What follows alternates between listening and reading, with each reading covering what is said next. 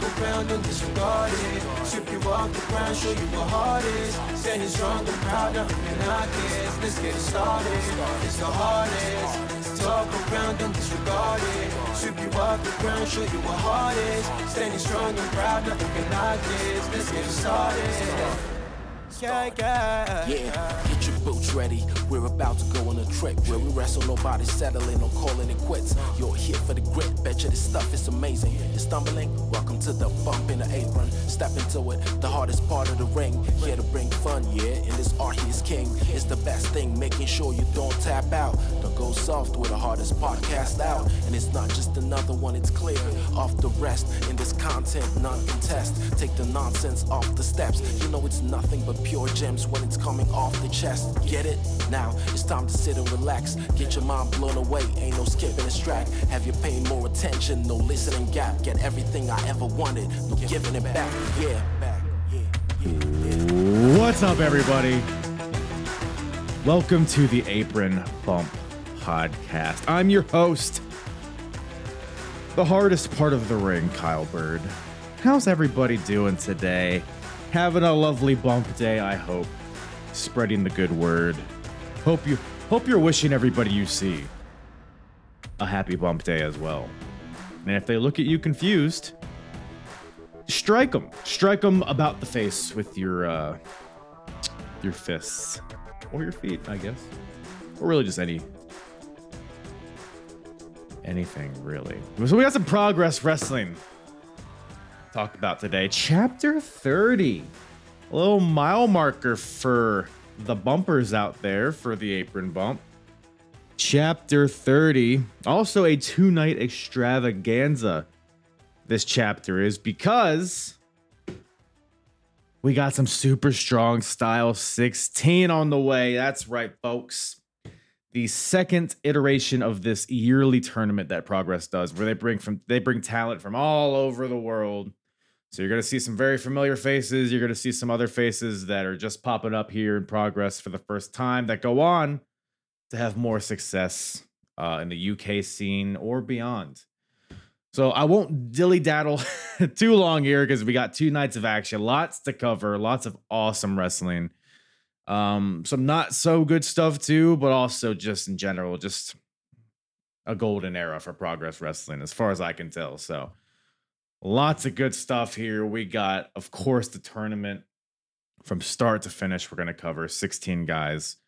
We got the tag team titles are also on the line. We got street fights. We got rap battles. We got finger blasting. We got a lot of stuff going on here, so we might as well get right to it. First, let me give a big old gay shout out to my guest, Ross, from the Wrestling Should Be Fun podcast. Great group of guys over there at Wrestling Should Be Fun. You could find them on Twitter, Instagram, TikTok, what have you. All of that is in the information below. Probably definitely one of the best follows on social media, but also a hilarious wrestling podcast. Go check out the Wrestling Should Be Fun podcast wherever you listen to podcasts. They cover of course, any of the major scuttlebutt in the wrestling world, but they delve a lot into the British UK scene as well. They do some retro stuff. They do some games. They do some debates. They do a lot of stuff over there. It's always a fun time. I've been on it. I know that doesn't say much, but I've been on it. So go check it out. The Wrestling Should Be Fun podcast. Great group of lads across the pond. What else? Apron Bump, at Apron Bump, all over the social medias. Go follow me. Go sub to me. Or dom me. You know, whatever you prefer. I am Verse. Apronbump.com for all my episodes, all that she is knit. Hey, Progress Wrestling. A lot of you might not be too familiar with Progress Wrestling. Don't worry. Neither am I. Well, I'm working my way through this in real time, just as you can if you would like to journey along the way with me. And you can go to apronbump.com. You can go to the episodes tab at the top And you could select Progress Wrestling, and that'll bring you to all of the Progress reviews that I've done in chronological order, starting at Chapter 1 and working my way downtown, walking fast, faces past, and I'm homebound, all the way to Chapter 30, which is where we're at now. Go binge away. It's always a good old time. Love watching Progress, love talking about it. And I love you. And I also love this episode coming at you. Progress Wrestling, Chapter 30, with myself and Ross from the Wrestling Should Be Fun podcast. You know, just different strokes for different folks, I guess. That is fair. How's is it Qatar or Cater? Qatar, yeah. Qatar. Well, how's Qatar treating you? Yeah, it's a strange old place. Good, bad, a little both. So it's like beautiful and clean, and the service here is amazing. But I feel like a bit like I'm on the Truman Show, and like underneath it all, there's like something going on. Yeah, because you're used to London where there's no sun and the food's shit, and you're like, wow, well, there's just all this delicious food and sunlight. Yeah. It's just like a different universe, right? I did my first grocery shop last week, and I went to start putting my stuff onto the belt, and some guy was like, no, that's my job. And then you go to pack your bags, and they're like, that's my job. It's a different world out here, man.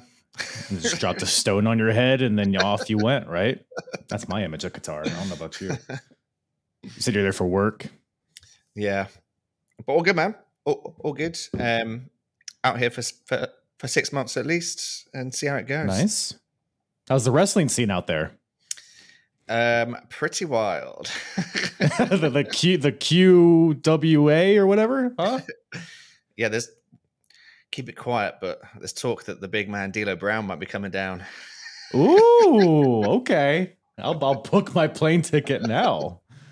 Watch out. Yeah. But yeah, man. So yeah. Do you think can he still do that? I know he's like wow, I just got dizzy just doing that like twice. I don't know how he did that. I feel like D'Lo Brown was in the wrong era, because imagine how well his old head would sell. There's like Funko Pops, perfect for him, right? Ooh, well, they can still make them, right? I think there's got to be a D'Lo Funko out there, right? Somewhere. They can make them, but will they sell them? They'll sell at least one. Let me tell you. Well, man. Well, no D'Lo Brown on this show, unfortunately, or these two shows. Super Strong Style 16, man. So you got a chance to check her out? I did. Yeah, I must admit that this is my sweet spot of Progress Wrestling. Yeah. In terms of fandom. So this was my second Super Strong Style. This was the show where it really started to come together for Progress Wrestling. You can really tell from the crowd reactions and the size of the crowd and the people on the show that no longer was it the UK and independents that were doing their thing and doing it for themselves. Suddenly North America started to wise up to what Progress Wrestling were doing, and the amount of people that came over from North America on that show and proved themselves to be more than capable of wrestling in the Progress style and in that electric ballroom. It was a magical thing, and there's plenty of tales from this chapter. Just watching on Progress Plus, how well the crowd react to certain things, in particular the Chris Hero matches. There's some moments where I got goosebumps watching it back, and I got all nostalgic and teary-eyed thinking back to those days. Dude, yeah, there was some Chris Hero. If I had to pick an MVP of these two shows, this chapter, Chris Hero would definitely be in that conversation, because man, he showed out. I forgot how good he was, man. He's just even it's a really at this point of his career. It's a really interesting time for Chris Hero, because at the time he'd just been released by NXT, and obviously had the really fun feud with William Regal at the time. But for whatever reason, it didn't seem to catch on with the higher ups, and he got released. Then he went on to the Indies, back with PWG, obviously, and Ring of Honor, and put on a bit of weight. And some people started taking the piss out of him. But actually, I love his body type here. I'm a big fan of those sorts of like Stan Hansen type bodies in wrestling, and I think he looked bloody great. And when he went back to NXT and they made him wear the basketball top, it didn't quite look the same. No, I'd rather see a gut than a stupid basketball jersey, personally, when you're wrestling in the ring. But yeah, I mean, it was, I mean, we'll talk more about him a lot later. But yeah, it was like, I mean, when he took his shirt off, I was like, oh yeah, we're in this period of Chris Hero. But then when the bell rang, instantly forgot about it and then got very used to it. And like I said, he showed out, man. But you brought up PWG, and I was going to bring up, because 16 Karat, this is the second time they have done this. And I'm curious as to what you think as far as how this, because I know they still do the super strong style. How would you say this compares to like the Bola, the 16 Karat in terms of like, I don't know, the quality or just like how prominent it is in wrestling? Well, I'm coming at it from a very in a bubble, because I must admit I've never watched a 16 Karat and I've never watched a Bola. Really? But I know what they both are. But Super Strong Style 16, from the very first one where Will Ospreay won the tournament, it felt special, and the second one upped it, in my opinion, on overall showing. Maybe definitely the final didn't quite match up to last year's final. Yeah, but I think that there's reasons for that we'll go into later. But in terms of how it holds up, I think the fact that it's in the same conversation as those tournaments and started later, I think it's proof that it's been a success. Yeah, just in their second iteration of it is super impressive. And yeah, I've watched, as far as 16 Karat, I've watched the 2014, 15, and 16. The 16 one was like a month or two before this one. Right. It's interesting because, I mean, the 16 Karat and 16 had Will Ospreay, had Zack Sabre Jr. It's like, they're almost like one and the same kind of. It's very fluid how people would move back and forth. So I didn't really see many differences personally, but I mean, I thought this blew the 16 Karat out of the water personally, but lots of good shit to talk about here. You brought up like how the finals was kind of like, it didn't reach the quality maybe of the previous year, but this year particularly, I don't know, maybe it's just me. It felt more grueling. Like it felt like, maybe it's just because I watched it in like 2 sittings, like one night, and I should have maybe split it up a little bit, maybe had my intermission myself. But by the time the finals was on, I was like, God damn, just can we end this? But I was like, man, I can't wait for somebody to win here. And I think that the Mark Andrews journey helps that, because obviously he had to wrestle 4 matches over 2 nights, sorry. So it kind of feels more grueling in that way. And obviously, I don't think Mark Andrews was supposed to be in the final. Unfortunately, with what happened with Mark Haskins after night 1, but boy did he do a good job. And if it was down to me to book who do we put in the final after what happened to Haskins based on night 1, Andrews is your man, because Andrews, wow, that match on night 1. I'm going to say it, hot take, favorite ever Progress match. I had that almost exact note in my notes, or at least up to this point. I mean, you have obviously the catalog after this, but definitely for me, up to this point, probably the best Progress match ever. It's, there's arguments, but it's definitely up there. Yeah. But we might as well dig into it, man. We got a lot of matches. This might be a little bit more rapid fire than typically, but please feel free to delve inside me as much as you need to. So, I mean, into the show. What? So are we on the Smacking It Raw podcast? It'll be on Pornhub, that's for sure. So you said you were here, by the way, for this live. Yeah, I was. Yeah. Because Jim Smallman opens up basically saying that there was a delay in delivering the ring. Do you remember this at all? I do. Yeah. So there was a lot of excitement, obviously, for this show, and Progress fans get made fun of quite a bit from outsiders and some insiders for how early they queue up. So let's say doors open at 2. The queue at the Electric Ballroom starts at like 10 a.m. And yeah, some people just find it ludicrous that people do that, and they poke fun at them for it. And the fact that the ring didn't show up meant that obviously 10 a.m. was a long, long wait for these people. So But so you were there like in line more so than the actual show, basically. well, we're not queuers. The Wrestling Should Be Fun boys. We go to the Good Mixer around the corner, which is a pub. So we go and then we head straight in for bell time. We're not queuing. Didn't you do like a beer pong event at one point in the queue? We did, although it was controversial because Big Dom introduced a catch rule. So if you catch the ball, then that counts as a cup. And that's not a very British rule. And what? People did not like it. People did not like it. I'm gonna have to talk to Dom about that. That shit's ludicrous. I don't know what you guys are doing over there. Yeah. But show finally gets underway, and it starts off hot. I feel like with that delay, maybe because to me it felt like every goddamn match during this weekend had like a hot start. Like there's like a Pearl Harbor job or just like a quick, like sprint at each other in the beginning. But whatever it is, I'm all for it, I guess. But we got a first round match here. This first night's full of first round matches, and we got Mark Haskins versus Pete Dunne to open up the Bruiserweight. Pete Dunne, a fairly new moniker for him. No longer Dynamite Pete Dunne or the Unstoppable Pete Dunne. He's got his top knot. He's got his singlet. I mean, it was like overnight. I felt like he like switched gears, and he's just in full Bruiserweight mode here. So it's awesome to see. Facing Mark Haskins, who going into this, because obviously I didn't know who won this. Mark Haskins was the guy that I thought was going to win this easily. I still think maybe that could have been the plan.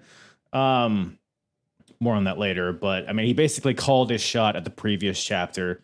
And I mean, him and Marty Scurll have unfinished business where Marty, Brian Pillmaned his arm or his leg, I forget which one it was, in front of his family. So they got a story there, but again, more on that later. But this match here, Haskins and Dunne, I thought it was a really high paced, fun match here. Pete Dunne's countering all of Haskins' offense, like that roll through into a sharpshooter is always beautiful. Towards the end, Pete Dunne goes for the bitter end, but Mark counters it beautifully into a DDT, hits a German, goes for a brainbuster, but Pete counters that, hits the X-Plex, but Mark Haskins lands on his feet and then locks in the bridging armbar for the tap out. So Haskins wins against Pete Dunne. Yeah, I thought it was a really good opener here. Yeah, I absolutely loved it. I know that we spoke about a Haskins versus Scurll match not too long ago on one of your videos, and this kind of reminded me of those two wrestlers, similar stature, similar styles, meshed really well. Loved it. And what I loved as well is that Pete Dunne, obviously, as you say, was a bit of a bland character when he was Dynamite Dunne, and then we saw the metamorphosis of him into Bruiserweight, and here is where he's really starting to crank it up. The character work that he does with the crowd is brilliant because Haskins is so locked into his wrestling that he doesn't really react to the crowd, but the crowd love him anyway. So it doesn't really matter for him to pander at all. Whereas Pete Dunne was pandering to the crowd so much in this match, and it worked for his character so well. Really hammed up when everyone was saying that he was wearing his mum's swimming costume. The crowd was in form on this one. I absolutely loved it. And as you say, the finish was great with the slide out of the bitter end and then into that the Ciampa armbar that is actually the Haskins armbar. We know it is, but no one else knows it is. Secret safe with me. But yeah, man, good stuff here. Yeah, Pete Dunne, he has like that in-ring charisma that like Bryan Danielson has. Like Pete Dunne, you don't think of as like a charismatic guy, but man, he does in the ring. His facials, just the way he'll like look into the crowd, and you're just like, oh, fuck you, man. Who are you looking at? I think it's just that British kind of resting Brit face. Resting Brit bitch face. That's something. That's something. We're having fun. But boy, howdy, couple resting Brit faces here. We got Mikey Whiplash versus Damon Moser in our next Super Strong Style 16 match. Question: who has a worse theme between both these guys? They're both at the bottom, I think. Oh, I don't know, mate. Placebo's version of Kate Bush for me is up there. I'm a big fan of that. I think that's Whiplash's music, right? Yeah. Or is it? Oh, yeah. Okay. That's. I thought it fit his character very well. It was just very like, I guess it's a good one because it made me feel weird. It just made me feel uncomfortable, like watching him come out with his mask and his thigh highs. Yeah, It's very. he's like yeah. he's like BDSM goth, murderous. He's like, yeah, he's everything that kind of song gives you. So I actually love it. The Moser one, it's fine, but I will have to say that Damon Moser, someone who I think is actually really underrated, and I absolutely loved in this match that it was only like 4 or 5 minutes that this match, it was a real sprint, but Yeah. Moser did the Cactus Jack elbow drop onto concrete, which was stupid, Ooh. but also great. And he did like a lot of like fun, like he was also doing like the go-to move, the move that I can never pronounce. It's like the Uki. Which one? The one where you, like, Ushigoroshi. yeah, Uchigiroshi. Love that move. Then obviously Whiplash has got great heat because of what he did to Tommy End in the previous chapters. Mhm. And Moser was playing off that. And then Moser got a nice round of applause at the end. So I was really happy with that because Moser is someone that's kind of been left behind in the British wrestling scene for whatever reason that is. But I loved watching this back because I think he's actually a pretty decent worker. And he was just maybe in like a different era where there wasn't so many generational talents around. He would have been a pretty steady hand in British wrestling. Yeah. No, that's a good point. Yeah, he's popping up here straight out of the Projo in an era with just, you got Gunther here, you got, I mean, all these guys that would go on to be huge in the wrestling scene, and just maybe got lost in the shuffle, or maybe it's just because he has no shoulders, which is maybe, I don't know, maybe get some shoulders. I mean, he's like a big, tall, lanky, looks like Gumby. But no, I agree. I liked his work here, especially in his presence in the main event. I thought was pretty cool. Yeah. But like you said, pretty quick match here, and we're fresh off of the previous chapter where the main event was Marty Scurll versus Tommy End for the world title. Mikey Whiplash cost Tommy End that match, so like you said, he had huge heat. So, and I'm assuming we're building to a match between Tommy End and Mikey Whiplash. So to build up Whiplash here, make him look strong. Pretty significant, or a pretty, not dominant victory, but a solid victory over Damon Moser here. Death Valley Driver, I think it is, for the win after like a double power bomb. The Chris Jericho, yeah. That's who I associated with the double power bomb.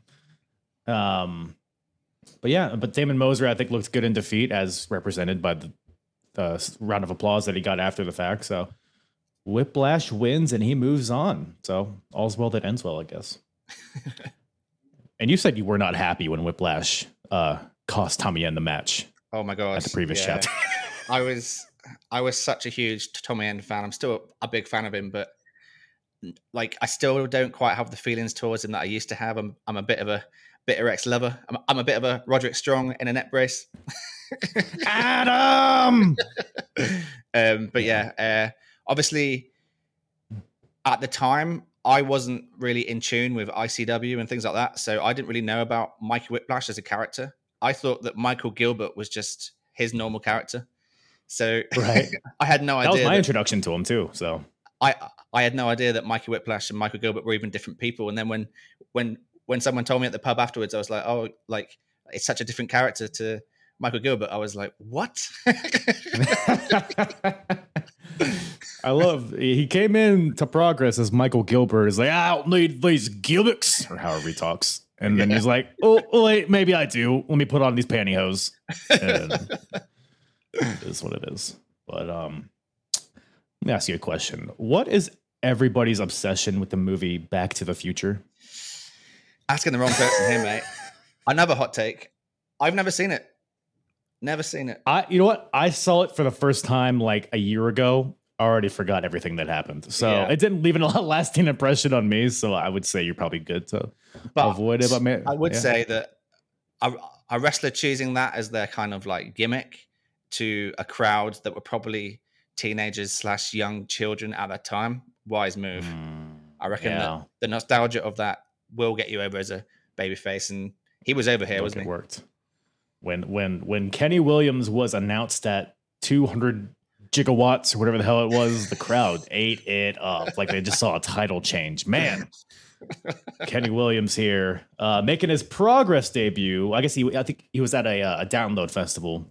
Yeah, maybe so it like was a year chapter or debut whatever. for him, yeah. Right. So yeah, proper debut for Kenny Williams here, going up against Zach Gibson. We talked about Pete Dunne kind of coming into his own. You could see Zach Gibson transitioning into like what he would end up being. He just needs that goatee.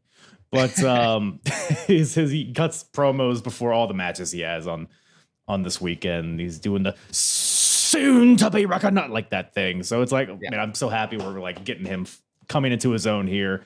Great heat, arguably more heat than anybody else in the company at this point, I think. Maybe just people just hate Liverpool, I guess. I don't know. Yeah. I must admit, at the time, I was fully on board with like absolutely hating him because he was so Liverpool. But looking back, like, I don't know if it watches great. Yeah, well, times change, I guess. But so the Bollocks, is that what Kenny's nickname is here? Yeah, so he's the Bollocks, which is like a British version of saying that I'm the shit. Oh, okay. So what I've heard Bollocks in the context of like bullshit, like it's a bunch of bollocks. So he's bullshit. So Bollocks is actually literally balls. It's Bollocks is testicles. He's balls. He's testicles.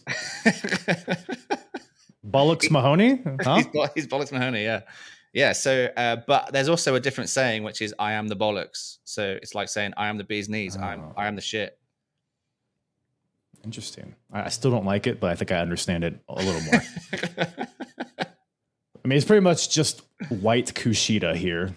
A little bit. He's like if Kushida and Orange Cassidy had a baby. That's what Kenny Williams is here. I don't mind that. I don't mind that. You could do a lot worse. But another hot start here. Kenny's coming out hot with all the high flying stuff. He goes for a suicide dive, but Zach catches him and does this arm wrench and sends him face first into the wooden floor, which just looked gnarly. You got Gibson pretty much, he works the arm a lot of this match.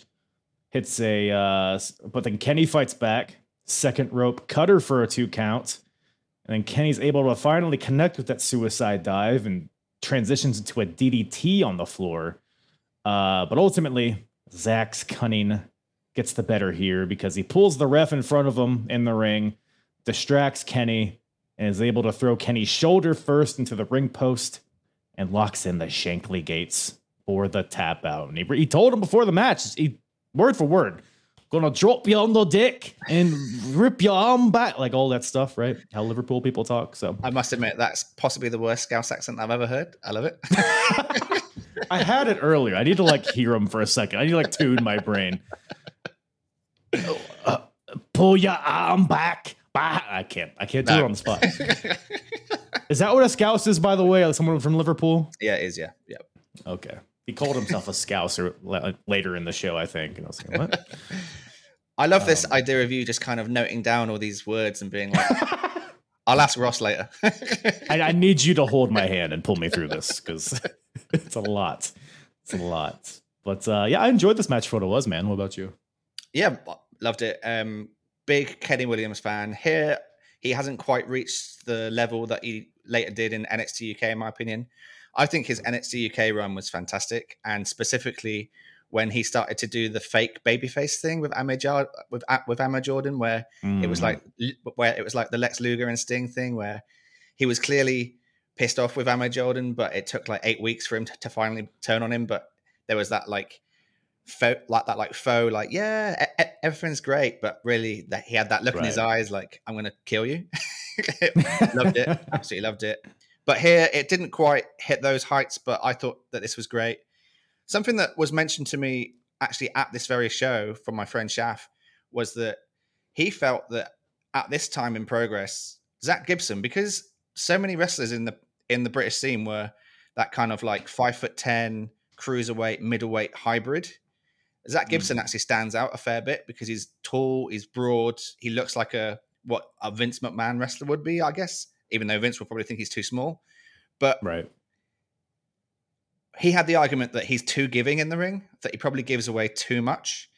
And part of me in this match triggered that, where like he's always the butt of the joke in a match. He always takes these like silly things that he has to like get wrapped up in that like ball and then get kicked up the arse and all this and like all that sort of stuff. Whereas he never really wrestles like he's 6'2" in these matches. Right. Like he's such a technical wrestler, and like sometimes I do agree with that sentiment from my friend, but like at the same time, he just is a chicken shit heel, even though he's bigger than everyone else. So it kind of works.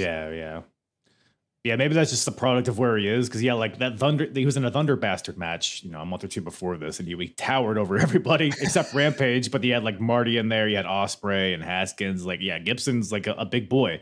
Yeah. But I mean, maybe that's just his forte. Maybe he's the technical wrestling maybe makes him stand out more. Especially, I mean, in this era of the Atlas title getting underway, and you got big tasty fuckers all over the place. Maybe he just opted. And he's kind of in the middle of both, isn't he? Yeah, which I mean, 205. We will. Is that the next match? The Atlas? No, it's a little bit later. But yeah, 205. We'll get to that. We'll get to Atlas talk later. We got to first talk about TK Cooper, the South Pacific. What's their deal with him and Dahlia? South Pacific Power couple that later became the South Pacific Power Trip in a faction. Yeah. I like it. Well, he's taking on Jack Gallagher here in the next tournament match. So we got so Jack Gallagher at this point's blowing up. He's already qualified for the Cruiserweight Classic that WWE is putting on. So the collaboration between Progress and WWE, obviously huge. And especially that he's who they sent as a representation of their company, big time. The crowd's loving him. I mean, with the silly music and the goofy trunks and the stupid mustache, the Nigel Thornberry references. I mean, it all works, and he's a great wrestler on top of that. So, and then you got TK Cooper. So, coming out here in the looks like pajama pants with the 100 emoji all over him. Keep it 100. You strike me as a big TK Cooper fan. Yeah. So, full disclosure. Me and the Wrestling Should Be Fun boys probably count TK Cooper and Chuck Mambo as like our closest confidants in the wrestling world. Oh. They're just two great lads, and I'm gonna wax lyrical about him. So feel free to balance it out if you so wish.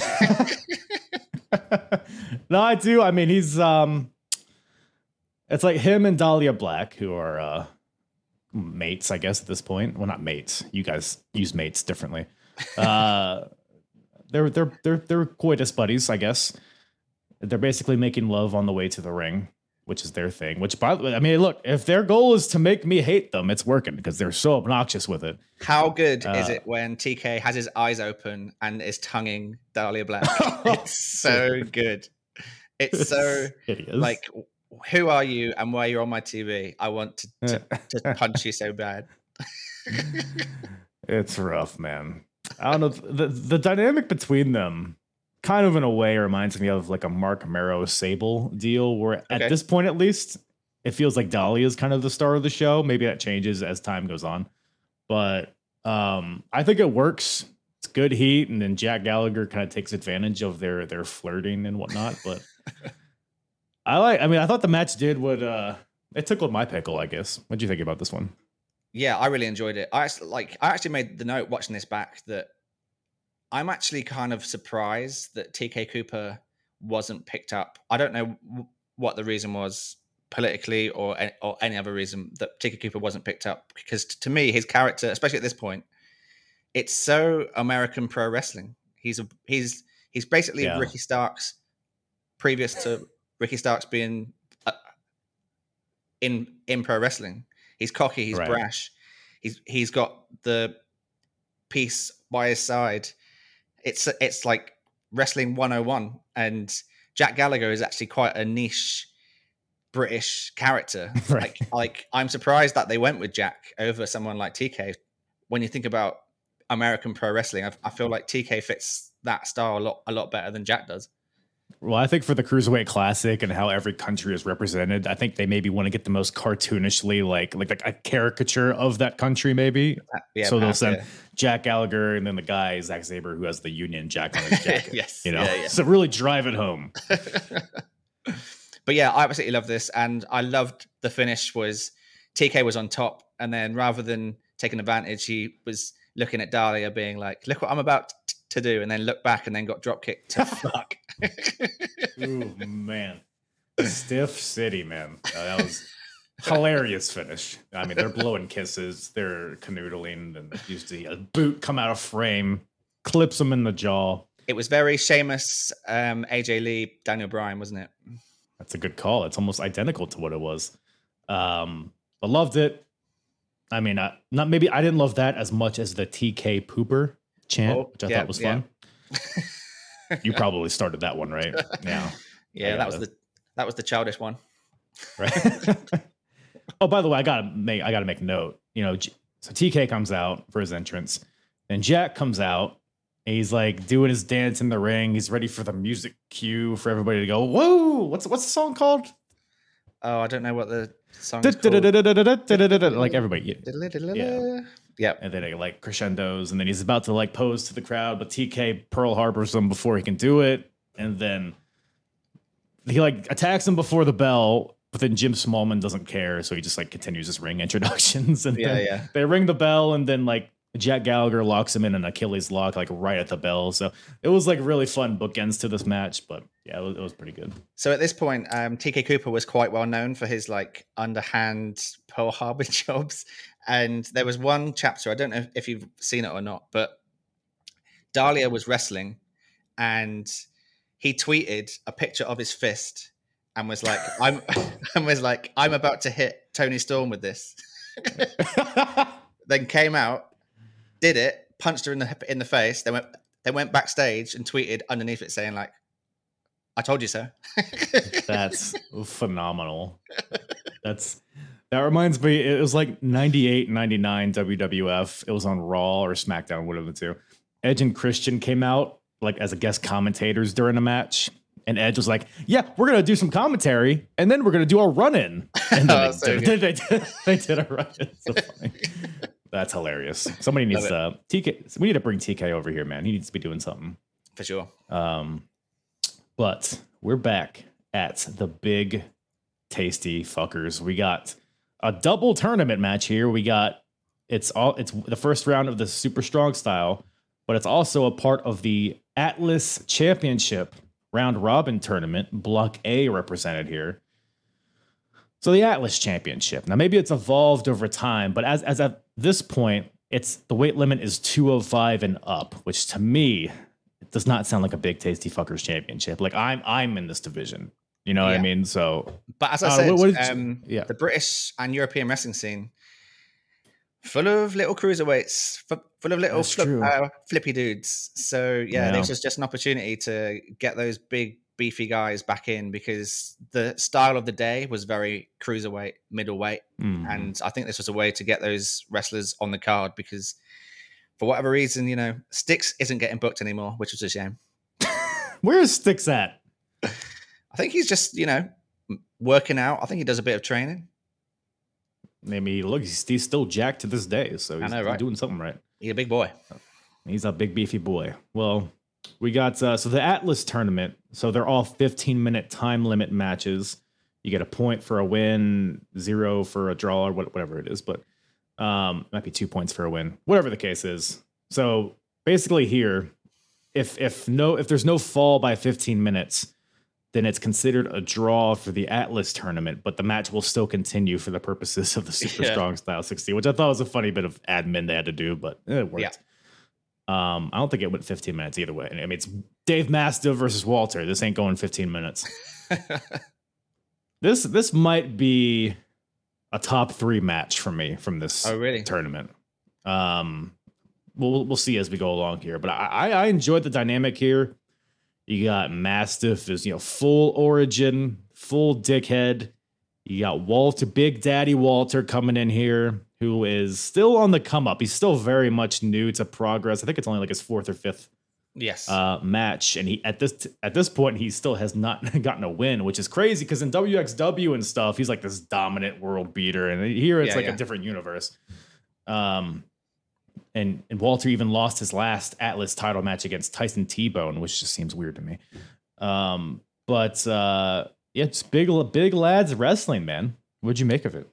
Yeah, I loved it. It's so interesting watching Walter matches back from this era, because obviously it's a bit like a band that get big, and you've got those people that will refuse to say that the later albums are any good and that the first two albums are the only two good albums. Right. And you're going to get people like that with Walter because they were there for when he was bigger and he had a presence and et cetera.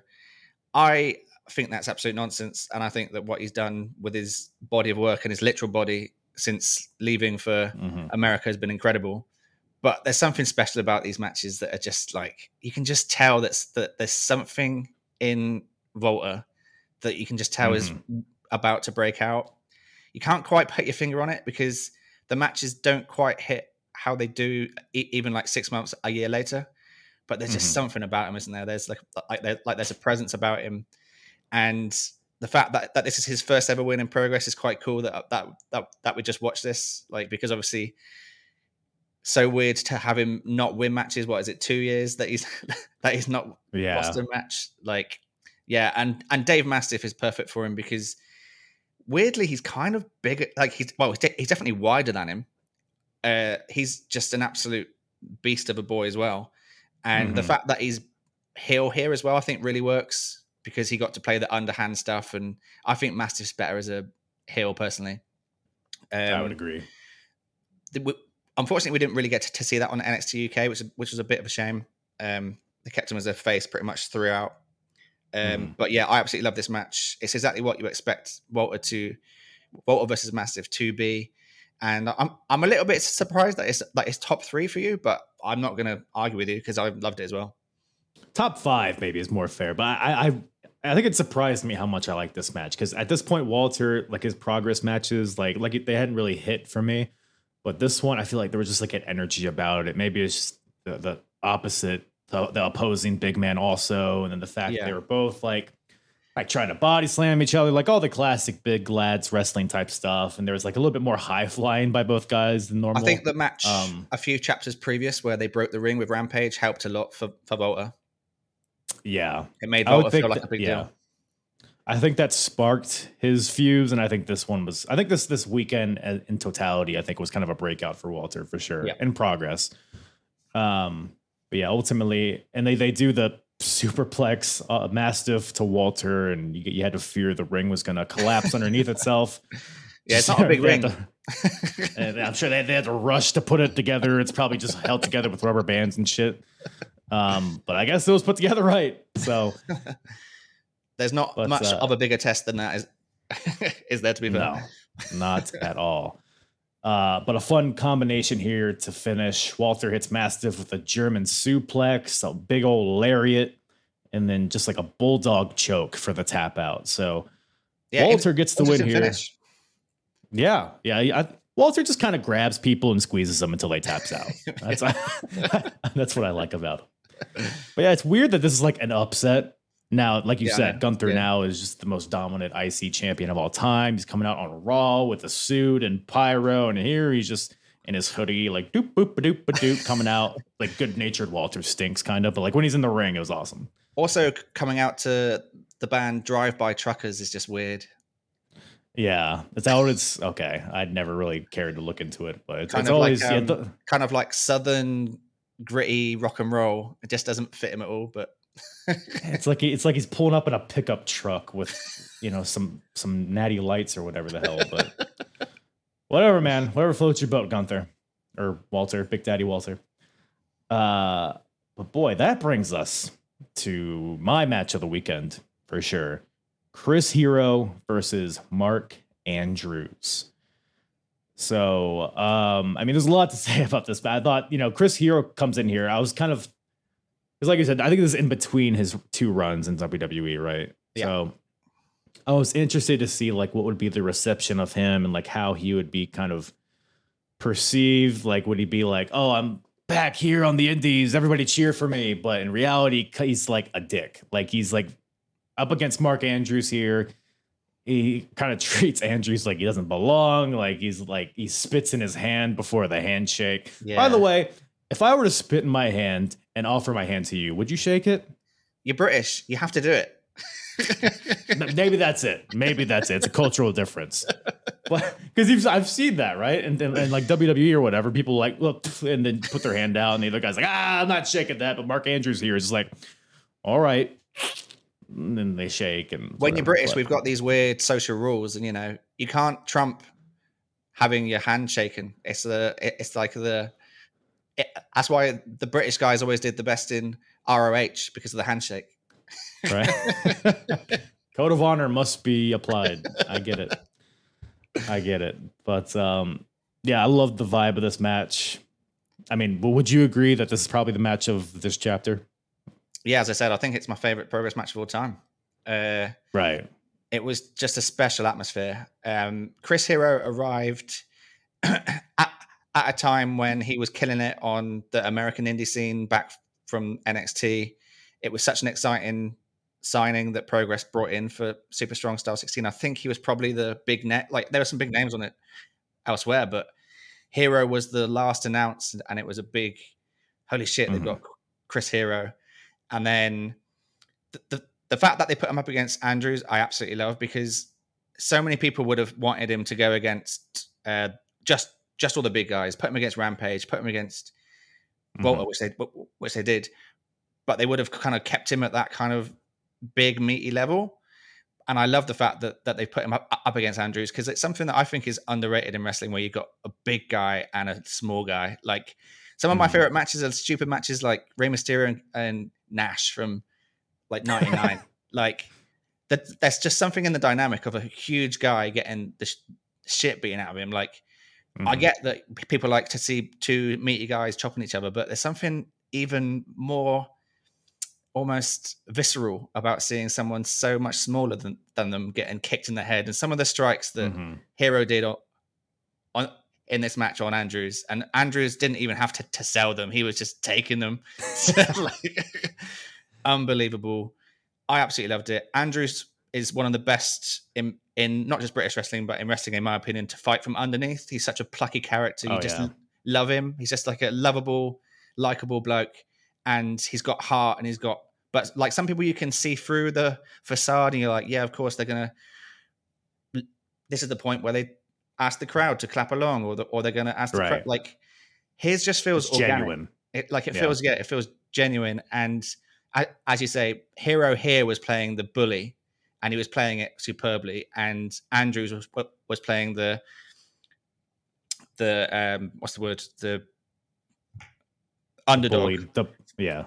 Fantastically well. So it was just absolutely perfect. And I was amazed when I heard that this was their first ever match. If this was their first ever match, really? What are they doing by not having more matches? Good Lord. So good. The kickouts in this match. Dude. I get a bit annoyed at kickouts sometimes in wrestling, but these all felt genuine, as you said about Andrews in general. And the crowd reaction to the like sit up pile driver in particular, where he hooked his arms underneath his big thighs, unbelievable. And then Andrews managed to get 2.9 as well, I think, that people bit on as well, which was great as well. So yeah, just whoever put this match together, whether it was someone in the back or just these two by themselves, big round of applause. And it's a match that I go back and watch probably once a year, because I just love it. And there's something about that ballroom crowd when they're hyped. It's just a special place. And for these 10 minutes, it just felt like an amazing match. And it was great because as well, that the first 2 minutes, it just felt like another first round match. And it just kind of out of nowhere, it just became this, like something just clicked, and people could see it, and people felt it, and it was real. And yeah, I loved it. No, yeah, I agree. I mean, yeah, the crowd, this is the most, I mean, that's really the litmus test of how good a wrestling match is, I feel like, is how invested the crowd is. And I don't think they're more invested in anything than the ending stretch of this match. So yeah, And I mean, I was watching this, man, and I mean, wrestling doesn't often like bring noise out of me, like oh, like on kickouts and like some of the strikes. But man, I was like yelping like a dog watching this. There was some like, because obviously Hero, you know what you're getting with him. You're getting the stiff elbows and the forearms, the boots. There was one spot in particular. It was kind of like an under the radar thing, but like Andrews hits the ropes. And just the way the camera's like zoomed in on just Andrews, and you just see this boot come from out of frame and just clobber him just with the opposite momentum. It was just brutal. All of the discus elbows, the roaring elbows. Andrews, to your point, was super resilient in this one. Andrews hits a poison Rana at some point for a 2 count. That might be the one you're referring to. Hero hits that pile driver you mentioned. Yeah, I don't know what you call it, but he like tucks the arms under his legs so that I don't know what that adds to it, but it makes it look. Because I thought he was gonna go for like a Styles Clash or something, but then he just drops straight down. Like, oh my god. Yeah. But that doesn't get it done. Andrews goes for, I like when Andrews goes for like a dragon suplex, but then Hero like slaps his arms down. And he's like, you're not suplexing me. So he like gets him off of him, but then Andrews comes back and eventually does do it, drops him on his head, trading strikes, both these guys. And then Andrews goes for a shooting star press, but Hero catches him in a cravat and suplexes him out of this cravat and then hits a rolling elbow. And I'm like, well, that's got to be it. Nope. 2 count. And Hero's like, well, fuck you, man. He just picks him up.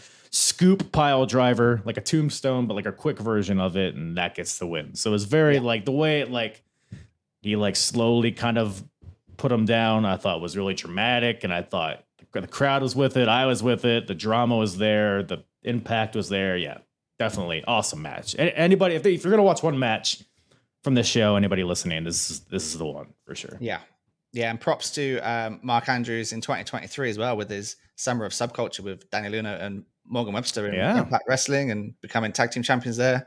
Super cool just to see him still doing his thing because he's so underrated just in general, I think. Right. Yeah, him and Flash. Are they still the Impact champions? No, they lost to the Rascals, I think.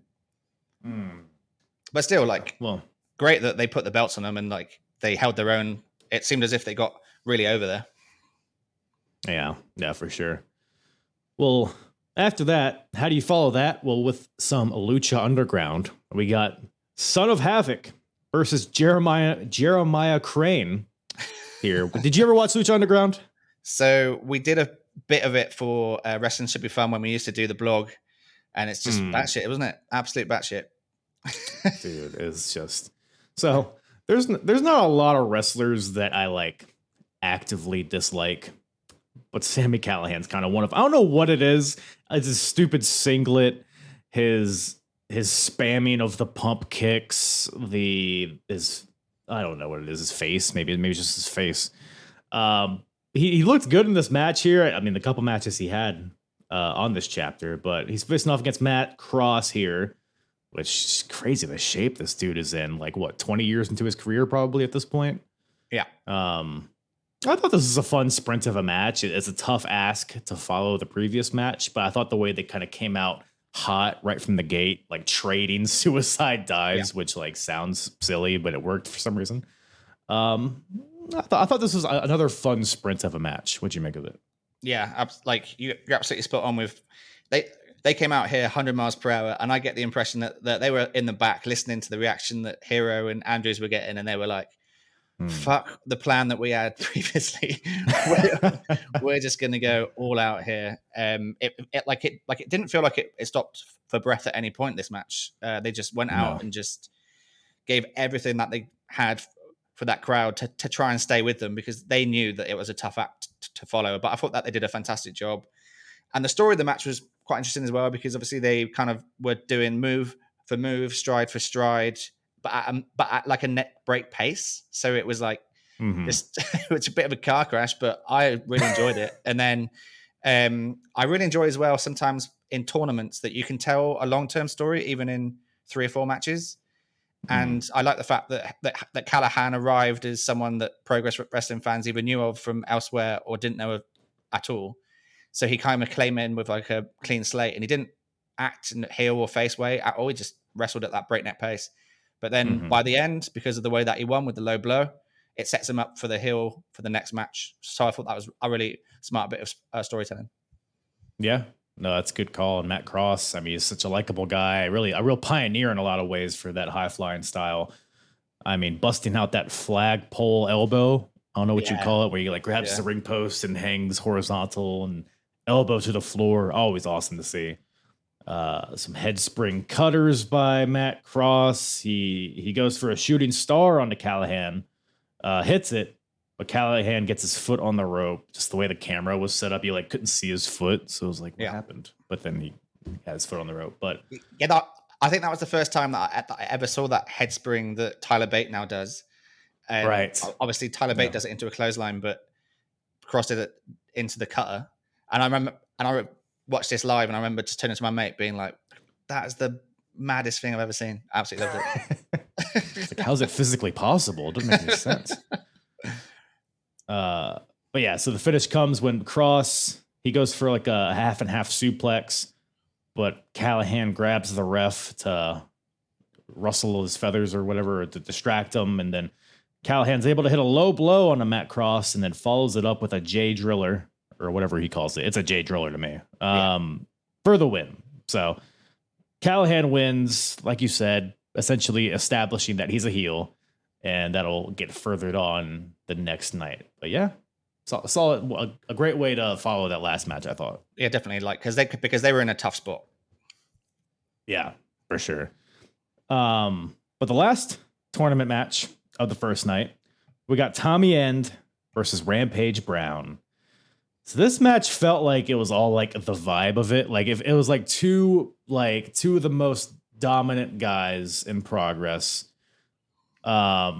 It's like it wasn't pretty, but there was a lot of fire behind it. Like I don't know, that's just kind of how this one felt. Like the intense stare down during the ring intros, and it starts off with like a hockey fight type thing where it's just a brawl, but Rampage is ultimately able to use his power to kind of get advantage. But what did you think of this one? I was kind of like, because this is the one that like stuck out to me, like when I read it on paper, but I don't know if it really like hit me. It didn't really resonate with me too much.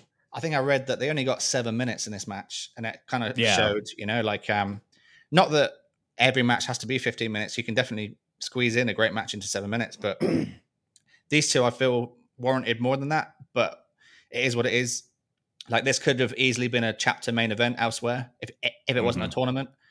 But I did quite enjoy the storyline because Rampage lost. They still kept him strong because Rampage was pretty much on top here. It was just the strikes of End were too much, and the way that his body just crumpled on the black mass for this was amazing. I love this. I love the sell of this, and it was the start of pretty much this tournament was great for Tommy End in general because he obviously won the match because he won the tournament. Spoiler, but not only that, but this tournament kind of made the black mass a thing.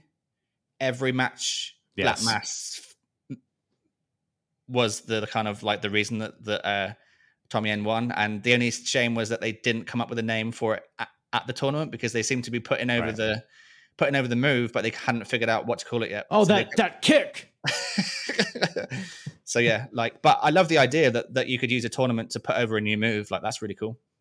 Yeah, it's interesting because he had been using that move for a while, but it was always just like a setup into something else. What was it's like the stomp thing that? Yeah. The Sumerian Death Stomp. Or something like that.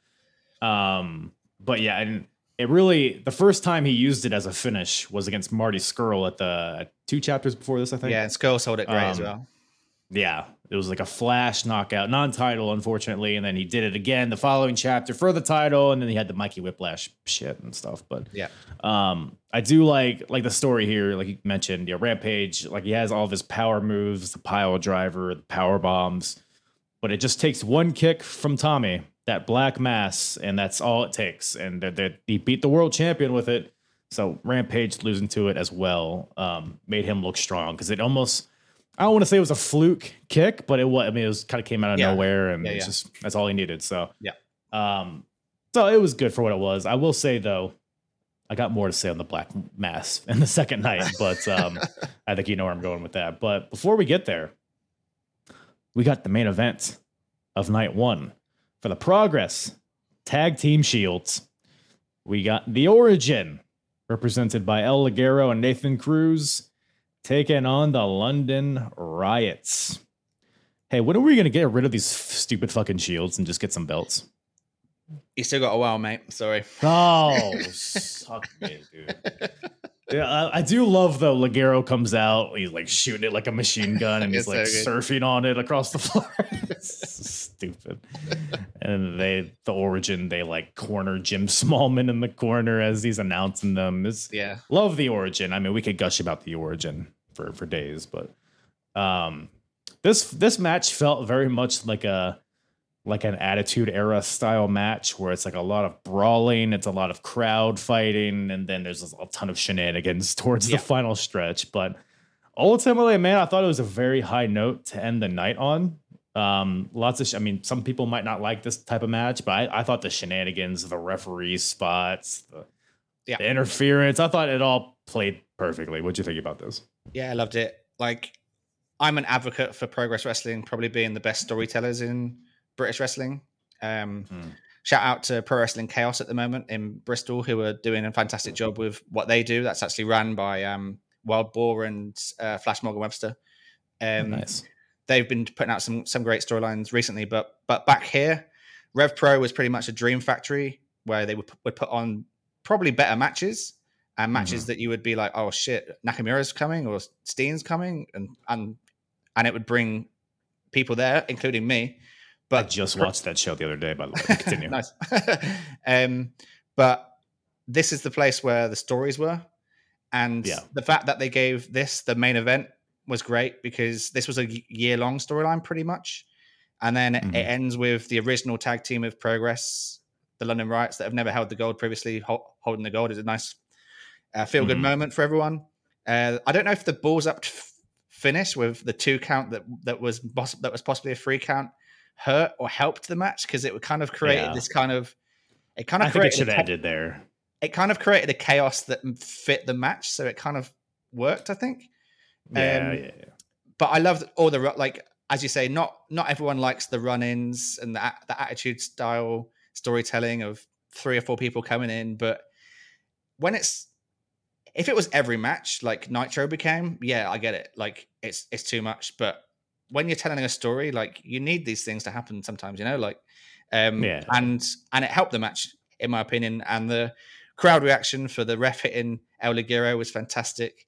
And the finish was great. I thought the super pop-up spear finisher looked great as well. So really happy with it. And I think Progress must have been happy with the show overall, because the crowd reactions throughout the night were really, really good. And to end it on a high here, which is, I actually think the pop for this was bigger than ends on day 2, which is pretty wild. But this definitely is obviously people beating the Origin, who people hate. So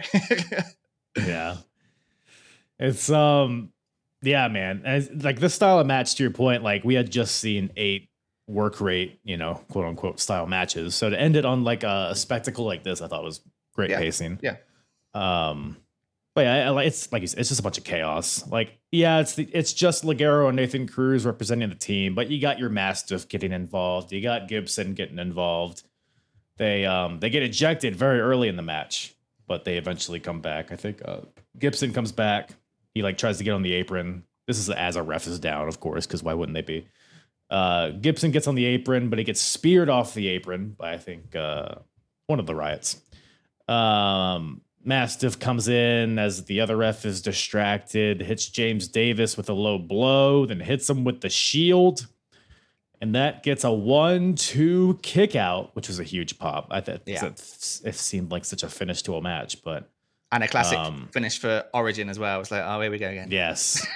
The Origin have been booked very strong up to this point. Yeah. So it doesn't feel like it because there's so much bullshit like associated with them, but they win like everything. So people are hungry to see them lose finally. So 2 refs get knocked out. Chris Roberts, Paz, is Paz as name? Yeah. So the third ref, which I think they only have 3 refs, Joe Allen, I believe his name is. Yeah. He comes out. Ligero, I think, because they get that 2 count. The Origin does. So Ligero's pissed. He pulls Joe Allen out of the ring, grabs him by the neck, throws a right hand, but then Joe Allen blocks it and hits Ligero with one, which is just hilarious. Some great Hebner shit. Dude, fantastic. And then the Riots hit their slingshot into a spear on Nathan Cruz. He kicks out at 2, but the bell rings and the music plays. And the ref's like, no, just 2. Crowd's confused, but they hit a second, like, I don't even know what you call it. They tossed him off the second rope, and then the other guy speared him in midair. It looked great. Looked great. 1, 2, 3. New tag team champions, the London Riots. Like you said, huge pop. Crowd loved it. Had a very heartfelt speech afterwards. So just a great way to end the show, like you said. Yeah. But that brings us to night 2 of chapter 30. We got so Jim Smallman, as he often does, or as he always does, opens the show, and he announces that Mark Haskins, after his match, collapsed from exhaustion and dehydration. So he is unfit to compete tonight. So he will no longer be in this tournament, which, again, it's crazy because I figured he'd be the one to win, but now it just opens up so many possibilities. Yeah. What did you think when you heard that announcement? I was gutted. Massive fan of Mark Haskins. Love seeing him wrestle. I was lucky enough last month to be at the ballroom for the show where he wrestled Kenta. Right. And it was fantastic. Ooh. Really, really, really good match. So yeah, I was really gutted, and I won't go too much into it because I don't want to spoil things for you. But unfortunately for Haskins, this sort of stuff seems to happen to him a fair bit. Like his career seems to be stop-start, whether it be COVID or injury or mental fatigue. He's a wrestler that probably could have accomplished what a lot of his peers did, but for whatever reason didn't quite, which is a shame. But let's not compare apples and oranges. He's still a fantastic wrestler, and people that know about him all love him. Yeah, no, he's great. I mean, I've said it before. He's like the guy that, like, of all the people that, upon watching Progress, of guys that, like, I did not know, he's the one that's, like, resonated with me the most. And it's just based off his presentation, his wrestling. I think there's a lot of value in that. So, yeah. But hopefully he's still at it. So definitely going to be following him for sure. Tell me about Smash Wrestling. So I didn't even know Smash Wrestling existed until this announcement. Johnny Gargano was the champion, so apparently it's a big deal. Yeah, so spoiler alert, in an upcoming show, you're going to get treated to an absolute belter of a match between Mark Haskins and Johnny for the belt. Ooh. And it's very, very, very good. That sounds like my cup of tea, right? Right? See, I'm learning. Or maple syrup. Well, that's good to know. Oh, okay. Is that Qatar? Is that what you guys do over there? No, that's a Smasher from Canada, I think. Okay, what the hell is Smash? Okay, is it a candy? So Smash, I've never heard of Smash before. I don't know, but maybe they just like, they liked the Repo Man back in the day. Who didn't?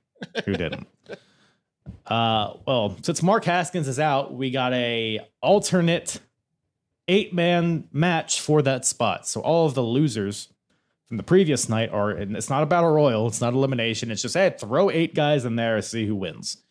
It's like one of the wrestling games. It's like always a story mode. It's like it's always a pain in the ass to win, but that's what we got here. And it's announced as 8 people because there was 8 tournament matches the night before, but the Origin also lost, so they come out and say, hey, we should be in this. So now they're in it, I guess. Now it's a 10-man. It's a one-fall match. So being in the crowd for this live was fantastic because we didn't know that this was going to be happening, this match. And it was like, oh, wow, there's like all these there's all these incredible wrestlers in this match. It's going to be a crazy 8-person match that's just going to be great to kick off the show. There was a real buzz and excitement as the match was about to start. And you can see that the bell guy is about to tap the bell, and then that fucking Origin music hits, and you're like, Here I am. and we're like, I thought we got rid of you guys last night. Oh man, it's just always such a slow entrance too. It's so phenomenal. And I loved how like they came out and did their bit and everyone hates them. And then was it Andrews and Cross just did the flip over the top onto them both? Like, fuck you. Yep. Bell rings. I guess we're in this match now. Yeah, I mean, it's just chaos. I mean, any spots in particular stick out to you in this one? Do you know what? This match was such a blur. I didn't really make any notes. I was just like, this is really like my main note on this was that actually I really like the second chance premise. Like, yeah, just it breaks up the like tournament matches, like, so it's not just 1-on-1 all the time. And obviously it doesn't make sense because people have already lost and they shouldn't have any right to go back in. But I kind of love the premise. I don't know what I don't like the idea. I don't think I like the idea of somebody winning a tournament when they lost a match. Yeah, that is. But that is the thing. Like, maybe you could like have the throw winner people that weren't in the tournament maybe in a match. Yeah, or maybe all the losers then get a title shot for like the secondary title if it does have a like a Proteus title as it is now in progress, something like that. Because these kind of multi-man matches to kick off a show is always so much fun. Yeah. But yeah, I mean, everybody kind of gets. I mean, there's no like storytelling. There's no, feel out process, chain wrestling. It's just everybody's getting in their big moves. There's a fun little interaction between Matt Cross and Mark Andrews, the two high flyers. Matt Cross does the what do you call it? The Sasuke special or whatever, like the handspring into the moonsault over the top rope onto everybody. Ligero tries to dive onto everybody, but Joe Allen, who they had a little run in the night before, he's like, no, you're not doing that. But then he ends up like backdropping Ligero over the ropes on the pile of bodies. And then Rampage goes to the top and he shows why he shouldn't do that. He dives to the pile of bodies again onto the outside. He kind of slips, but he lands it. Yeah. Whatever. Mark Andrews busting out a double Poison Rana somehow to Pete Dunne and Ligero. That was really cool. Yeah. But then ultimately, Mark Andrews hits the shooting star press to Pete Dunne for the win. And when this happens, so Mark Andrews wins. He's back in the tournament, and my thought is like, well, this makes sense. He had the best match the night before. Let's throw him in there and have some more good matches. And it's like, maybe we'll get Chris Hero versus Mark Andrews again, which I'm not going to complain about. So. Who do you think was also in the like running for that shot? Like when they had to make that call in the morning, do you think it was between him and Rampage? Maybe. Ooh, looking at these names, I almost like because when I was watching this, I was like you. It was like kind of like it felt like a blur and it was hard to digest. But I was like also like, so whoever wins this isn't winning the tournament, so who cares? Right, yeah. But the winner of this would go on to the finals. So eggs on my face, I guess. But yeah, Mark Andrews is up there. To me, it'd be like an underdog type of person to like win this battle royals. Maybe like not Kenny Williams. I don't think Kenny Williams would do it unless you just wanted to like hot shot him, like really show who he is. Yeah. But Rampage, you could always go to. Ligero can Ligero or Dave Mastiff could be underhanded and kind of play off of that. Well, we lost, but we're still in it. Ha ha ha kind of thing. But part of me thinks Ligero would have actually been a really good shout here because that would have meant that Tommy End's win in the final would have meant a lot more, I think, because it's a lot more of a celebration that he wins. Whereas because of what Andrews went through, End winning was a bit like, oh, I'm happy for End. Yes. But I kind of wanted Andrews to win. That's a good call, actually. Yeah. I don't know, but it was fun for what it was. Throw Damon Moser in there. Who cares? Yeah, my boy. You're a Mose ho. A hoser? I don't know. That's a different thing. Well, Mark Andrews wins, but boy, the Pearl Harbor jobs are just all over the place. Mikey Whiplash attacks him on the stage as he's about to leave. And Whiplash is like, hey, let's just do this quarterfinal match right now. And Andrews is like, I'm a babyface, so I got to say yes. So now we have this match right away.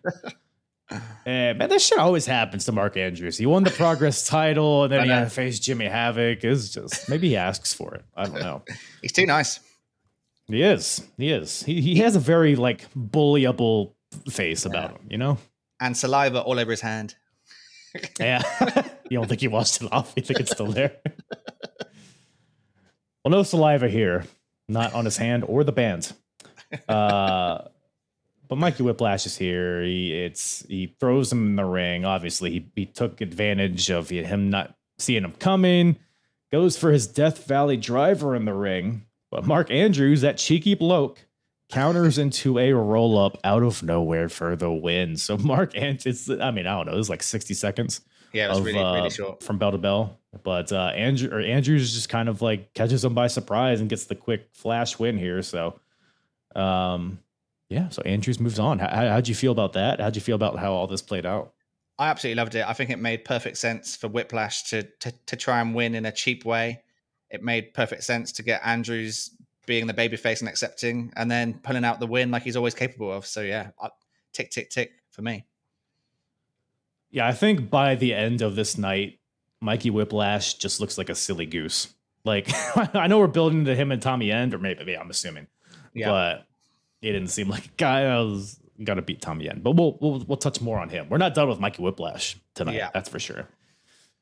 But after that, we got our next quarterfinal match. We got Zach Gibson versus Jack Gallagher.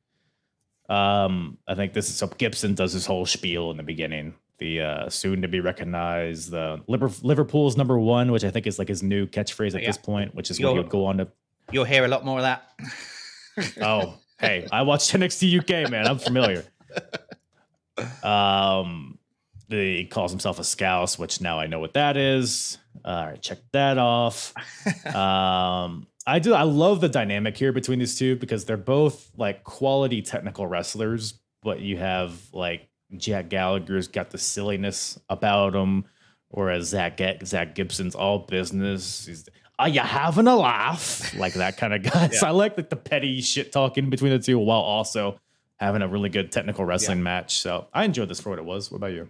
You're right about Gibson. That like character work that he does is fantastic, and it's comical. It's the same as what Ring Camp for Imperium now do, but they're like blanket faced and like, the ring is sacred and they're like po-faced, but like Gibson is so overly animated when he's trying to say like, what are you doing? Like it's impossible to not laugh at him. He's just so funny. I absolutely love him. And as you say, this was a fantastic matchup of technical British wrestlers. I think they had a match at the NXT Royal Albert Hall show where Gibson made the final. No, he actually won that tournament and then faced Dunn on night 2. Yeah, pretty sure that these two faced off then as well, and they just match up really well. They're similar but very, very different. And there is a little touch on here where you may not know this, but he's a big Liverpool fan, the football team. And around this time, they were very close to winning their first ever Premier League title. And their captain at the time, Steven Gerrard, they had a camera in the like group huddle pre-game, and he was saying, "Do not slip. This is our chance. Do not slip." And then during the game, he slipped, and the guy ran in and scored, and it was a big like laughing stock thing for him. So there's a bit on this where he goes to do that thing where he jumps on the second rope and then turns around and slips on purpose. And then everyone says like then everyone uses it as a way to like laugh at him for supporting Liverpool. It's such a clever little ploy, and everyone just bit on it. It was great.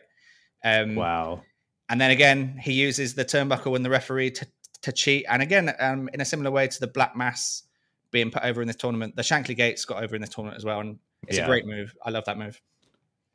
Yeah, that's a hilarious bit of context because when I saw the slip, I was like, oh, he's slipped. That happens. But the way they kind of played into it, where he slipped and he was like, the crowd was razzing him about it, and he was like yelling at the fans, and then again you just see this running corner drop kick from Jack Gallagher almost get the win. Yeah, I was like, that felt like too smooth of a capitalization on a botch, but I guess that makes sense.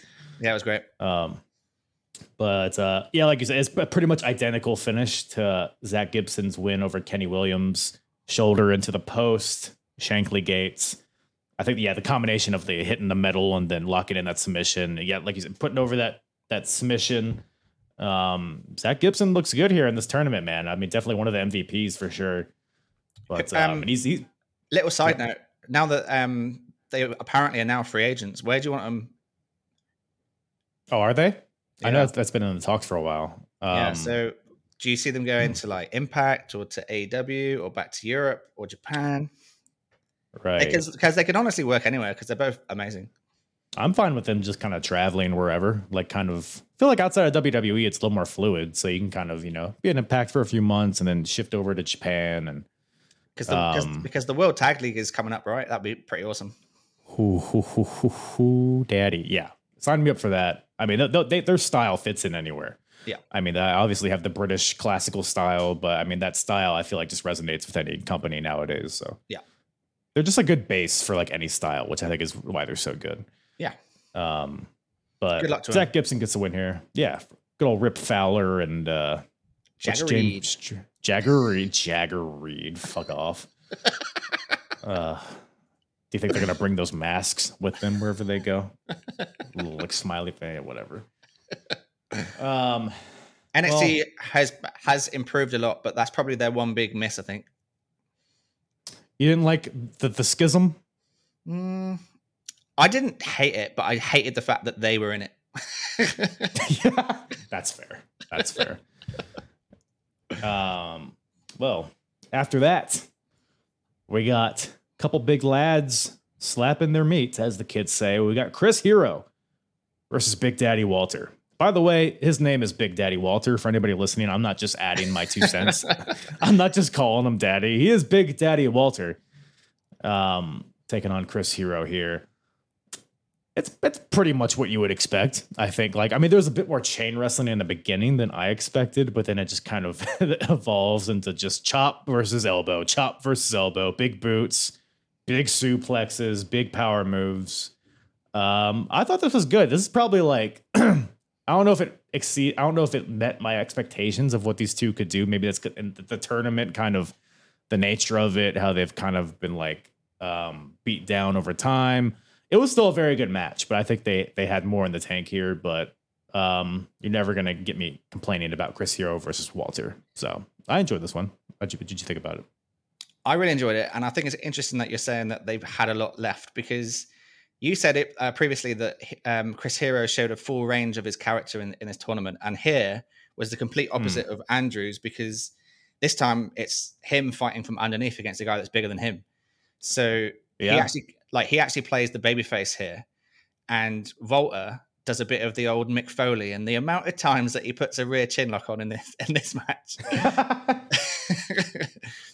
Like, there's so many oof strikes that you expect in this match, but just as it gets going, Walter's like, let's wrap on that chin lock for a bit. And that was really interesting, because obviously they were playing off that Hero, is he a good guy, is he a bad guy, and for this match in particular, he was playing the good guy. And then I thought it was a really smart play that he then used the Gotch pile driver that Claudio uses, because it's like the little nod to his time in ROH that everyone loves him for. So it was quite clever. I thought that, like, yeah, I'm the good guy now. I'm going to do these little nods to the time that people really loved me. And Walter went against the style that he used in his first match to try and help Hero on that side of things. So yeah, a really interesting match. Yeah. And like, as you say, it's one that they could have wrestled at a style that maybe would have got more stars, if that's a thing. But for the story, I think that they wrestled the right way. Yeah, that's a good call. Yeah, towards the end, Hero hits Walter with a series of elbows and then a discus one to the back of the head. That only gets a 2 count. And then, kind of similar to his first match with Andrews, he's like hitting him with all these bombs, and he's just like, I guess I gotta kill you now. So he pile drives him, and that gets the win. So good stuff by both these guys. Yeah, hopefully we're off to the races with. I know Walter becomes a big deal eventually, but at some point, yeah, it still takes some time. It isn't straight away. You're gonna have to tune in for a few more chapters yet, mate. I guess I have to. But now we have another quarterfinal match. I think it's the last quarterfinal match. Tommy End versus Sami Callihan. Another intense stare down. I guess it's just Tommy's thing. He likes to eye fuck everybody before he wrestles them. What a Sammy tease. charges him, gets a kick right to the face for his shot. Yeah, he's a tease. That's for sure. I think this is the point, because I watched all of this within like 12 hours. Right, it was in okay. 2 sittings. So I think this is the point where I was starting to get a little dizzy from all the wrestling.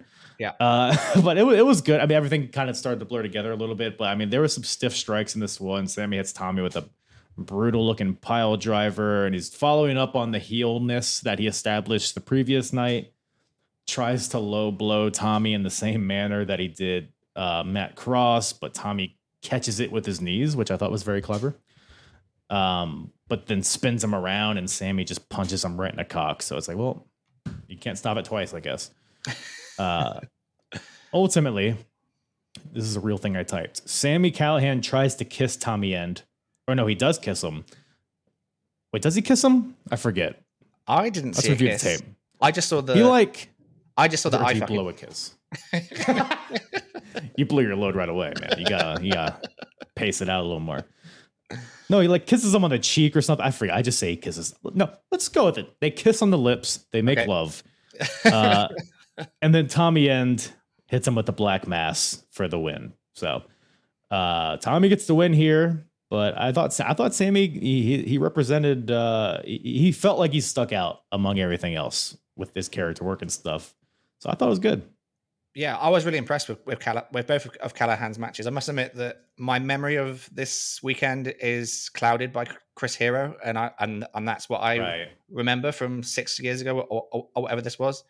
So watching it back in a full show, I thought Sami Callihan had a great showing, and this was another sprint. So it was wrestled at a real fast pace. I love the fact that even because they were going at such a pace, that there was a few little times that they slipped or they were in a wrong spot sometimes, that they managed to just like plow through. And like, I think one time that Tommy End slipped off the ropes and then Callihan just picked him up and tombstoned him as if like prick. That's what you get. Yeah, so I absolutely loved it. And I love the fact that, as I said, that it had a clear dynamic, because people weren't too sure how to deal with Callihan as a fan going into the first match, because we weren't too sure who he was or what he was. But on day 2, we knew that he was the heel. We knew that we loved Tommy End, and it worked great. For sure.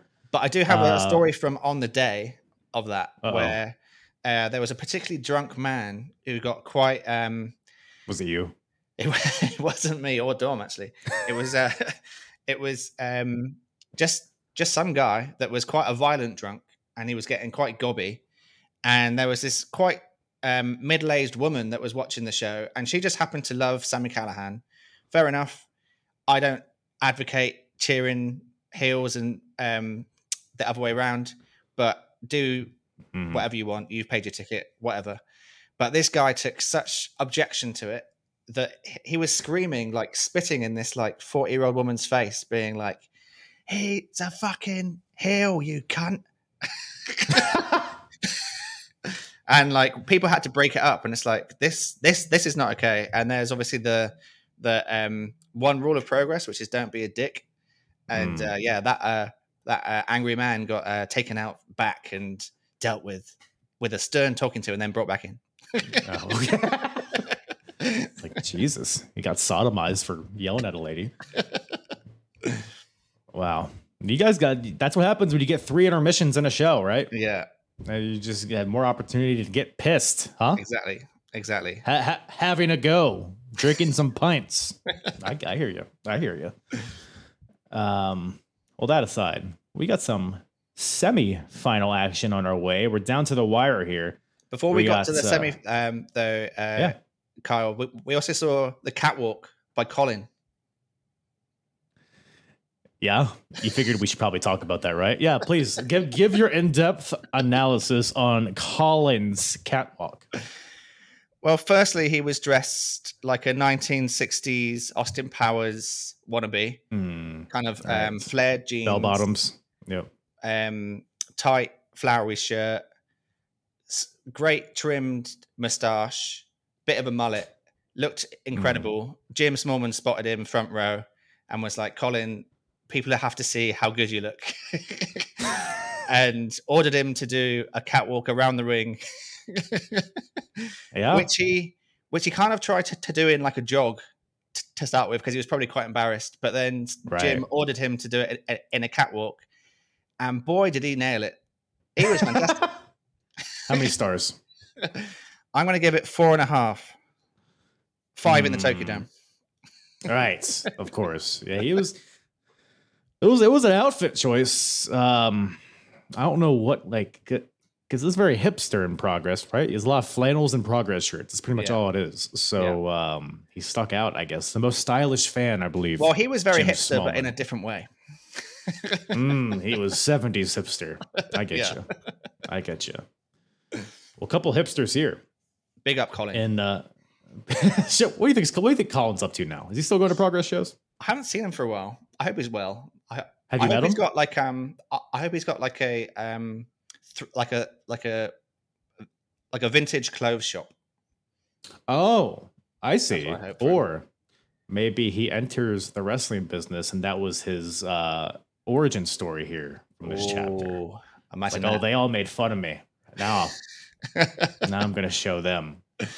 And that man turned out to be Spike Trevay.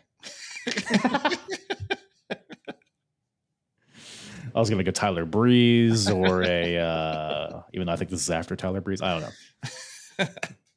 Anyway, speaking of breezing, well, let's breeze on to this next match. Mark Andrews versus Zach Gibson. It's at this point they bring out Marty Scurll to be the guest commentator, the Progress champion, which I was kind of surprised he didn't have any matches. I don't know if he was hurt or if they just maybe didn't have time to throw him in somewhere, but he's doing commentary. He's, he gave it his all, I guess. It's a good payday. It's a good payday. Like the match is going on and Marty's just like, oh, I bet that hurt. It's just that a lot. It's very Art Donovan-esque, his commentary, which I'm all for. I support it. But Gibson again does his pre-match spiel. I'm gonna drop you on the dick. It's getting worse. It's getting worse. I'm not even gonna. That was so Scottish. That was more, that's what it was. I can never do a Scottish accent on purpose, but if I just try to be Zach Gibson, it comes out. This one comes and goes very quickly. I didn't have my stopwatch on me, but it couldn't have been more than like 4 minutes.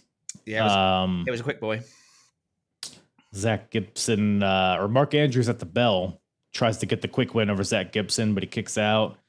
Then Gibson kind of gets the advantage for a bit. It's a bit back and forth. Gibson locks in the Shankly Gates, which has finished all of his opponents so far, but Andrews finds a way to counter out of it with a roll up and gets the win out of nowhere. So I thought this was, it's the tournament format kind of thing, whereas like people are getting beat down over time. They're losing HP as the night goes on. It takes less to beat a person. And that's kind of like the rest of the tournament. I feel like the matches aren't super long. And Mark Andrews, the story they're telling of the underdog, like how is he still alive in this thing? Like I thought it was good how they did this. What do you think about it? Yeah, I've got nothing more to add than what you just did, other than I absolutely loved the fact that the Progress fans turned that shitty "you deserve it" chant around, and then rather than saying it in a positive way, it was in a negative way towards Gibson. Phenomenal. That's the only way it should be used, by the way. Fans listening. Heroes eventually die, right? That's the tag team name? Yeah. Of Chris Hero and Tommy End. I'm not really familiar with them as a tag team. Have you seen any of their work? Only like small little clips back in the day when it was you could download like certain clips on some dodgy websites. So you LimeWired some okay. Set to some terrible metal music. Right, of course. Was that the music that because they played some music before either of these guys came out? Was that their tag team music? I think it might have been, yeah. I thought like there was a botch somewhere. I was like, what the hell is this shit? What is this shit? or is like somebody coming out with a different character for this? I don't know, but it's where they're both. Yeah, so it's I kind guess of it was billed as kind of student v teacher, wasn't it? I see. Yeah, because they came out in matching tank tops with, I guess, what their symbol on it. Yeah. So there was like solidarity there. So it was very much like like you said, student versus teacher. It's like Michael Dante wasn't even born. Wow. Yeah, we really got over him fast, huh? Man, no respect for the Dants. Or because he couldn't sit. Or because he couldn't sit on that table. You think that's where it all went downhill for Michael Dante? Stupid British tables. What? Oh, it was all in when the ladder shit the bed. Yeah. It's like every time there's a ladder in Europe, it just all goes downhill. We don't like have stores that like or pre-make them like maybe you guys do in America that they're gimmicked slightly, but like we just go to the hardware store and buy them, and it's like you don't get the WWE ones that are like held together by gum. You just this is a proper ladder. Let's slam somebody on this, see what happens. Well, no ladders in this match, thank God. But lots of elbows, lots of kicks. I mean, as you would imagine with these two guys, they fight. Because Skrull's on commentary on the stage area. They fight like down the aisle on the stage. Hero hits his cyclone kick on the stage, which I think it's a little foreshadowing to the next chapter, to the main event. Him and Skrull have some words. But ultimately, this match, it's very strong style. It's very you hit me hard, and then I'll hit you hard, and we'll see who dies first. That's exactly what it was. Even the very start of it, they just kind of like offered them like hit me. And then they would go, be like, thank you. And then it'd be like, hit me. Yeah, it was very, yeah. I enjoyed it, but it didn't reach the heights of the other end matches for me personally. But I did enjoy the fact that Tommy End obviously was putting over the Black Mass as the thing that can kill anyone. And Chris Hero was like, I'm kicking out of that bad boy. That doesn't work for me, brother. That was my thing, because Tommy hits him with a flying knee, a double stomp, and then the Black Mass, and only gets a 2 count. So it's like, okay, the super finisher, we're immediately just kind of throwing it in the trash, I think. And like, sometimes closing stretches of matches can take a match from you feeling like, yeah, that was a good match, to that was a brilliant match. If that match finished with that stretch, I'm probably finishing this match and being like, sick match, great match. As it was, they did the middle rope power driver kick out from End that Hero did, and then literally 30 seconds later he gets rolled up and wins, and it's like, should you be really winning in that way after being power driven off the second rope? I don't know. Like, I personally didn't love the finish. I think that the finish with as you say, the 3 strikes and out should have been the finish. But let's not say that this wasn't a good match. It was a good match. We're nitpicking a little bit, but the big thing, I guess, coming out of this was, of course, Skrull and Hero, which leads into the next chapter. Loser. Marty's yelling at him as he's leaving. Yeah.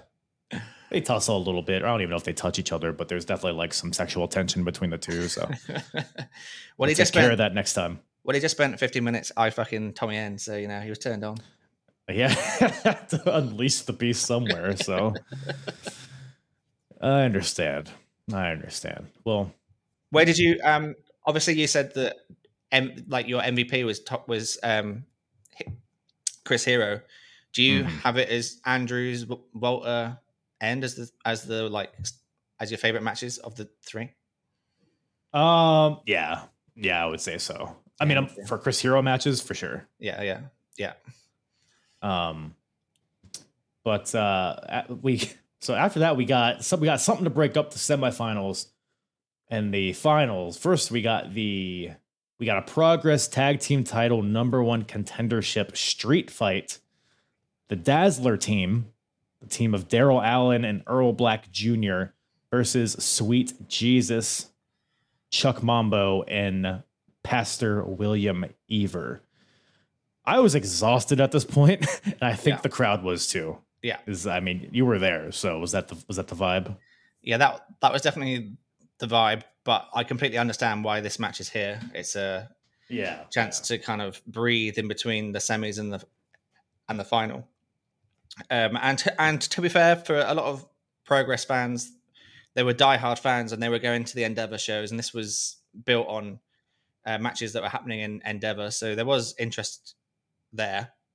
And but it's quite funny because obviously I don't know if they touched on this on commentary or not. I can't remember, but this was like it was a 2 out of 3 falls match on Endeavor, and one of the finish was a literal peel finish. So they slip on a peel. And then, of course they do. Another one of the matches ended when someone got hit by a pineapple. Oh, and in this match, actually sounds like it sucks. And in this match, they use a frying pan, a kettle, and a watermelon. So, like food, kitchen seems to just be the vibe for this feud. Yeah, no, it's very. I mean, there's beach balls pelting the ring. There's chairs get involved. All of those culinary items that you just mentioned. Everything is it's just chaos. It's a street fight, so it's the nature of it. Daryl Allen sends Chuck Mambo through a table by throwing him off the top rope. You got Mambo doing springboards to the outside. Mambo at some point, well, first of all, Bill Ever, the pastor, the winner of the Natural Progression series, hits one of the guys with a crucifix powerbomb. And he's Jesus, right? So he says, Mambo, rise, which I thought was funny. So his partner rises up, grabs a deflated beach ball under the ring with thumbtacks in it, spills the thumbtacks all over, the drawing pins, spills them all over the ring.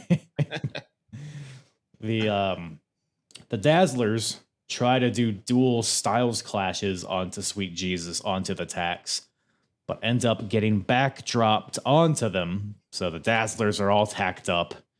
But the Dazzler, I'm saying Dazzle so many times, the Dazzlers hit the Dazzler death drop into the tacks for the win, which I don't even remember what that is. But the Dazzler team gets the win, and I guess are the number one contenders to the London Riots. Yeah, which obviously now that the Riots are champions, their baby faces, Dazzler team are heels. There was a pretty obvious winner here, but fair play to these guys. Like I said, with Cross and Callahan, they were in a difficult spot, like in a different way, like because it's just like a tired crowd rather than one that has been burnt out. But I thought that they did a decent job here, like for what they had to do, and fair play to them. They for a match that was, let's face it, a throwaway match, even though it's a number one contender match on a show like this, they put their bodies through it in this match, and they didn't have to. Let's be honest. So, they worked hard as hell, yeah. So fair play to them. But yeah, I've got just some one fun memory of Earl Black Jr. When he was a singles wrestler, and how would you he's almost kind of Zach Gibson in like the way that his face is just like he's just got a funny face, the way that he can gravitate his face into different things are funny. It moves a lot. Like his expressions are very prominent. Yeah. He's just like someone that you just kind of have to laugh at. And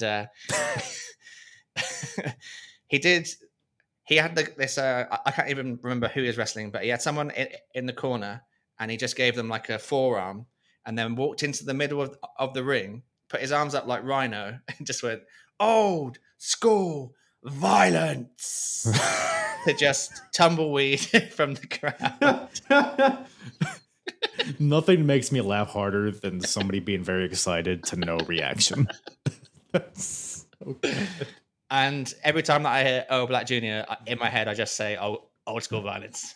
Well, now that's canon for me as well, so I appreciate that. Well, I gotta say, this show, I was disappointed because, LA Knight today is on fire. The stuff. But now I'm disappointed because now I know he didn't invent that. It was actually the Big Wavy Roy Johnson, who, yeah. All right, yeah. Let me tell. What is the dialect that he is? It's South London. Oh, is that like the south side of Dudleyville? Yeah, a little bit. Yeah. So he gets. I think he gets announced that he's from Don't Ask Questions, South London. That's so funny.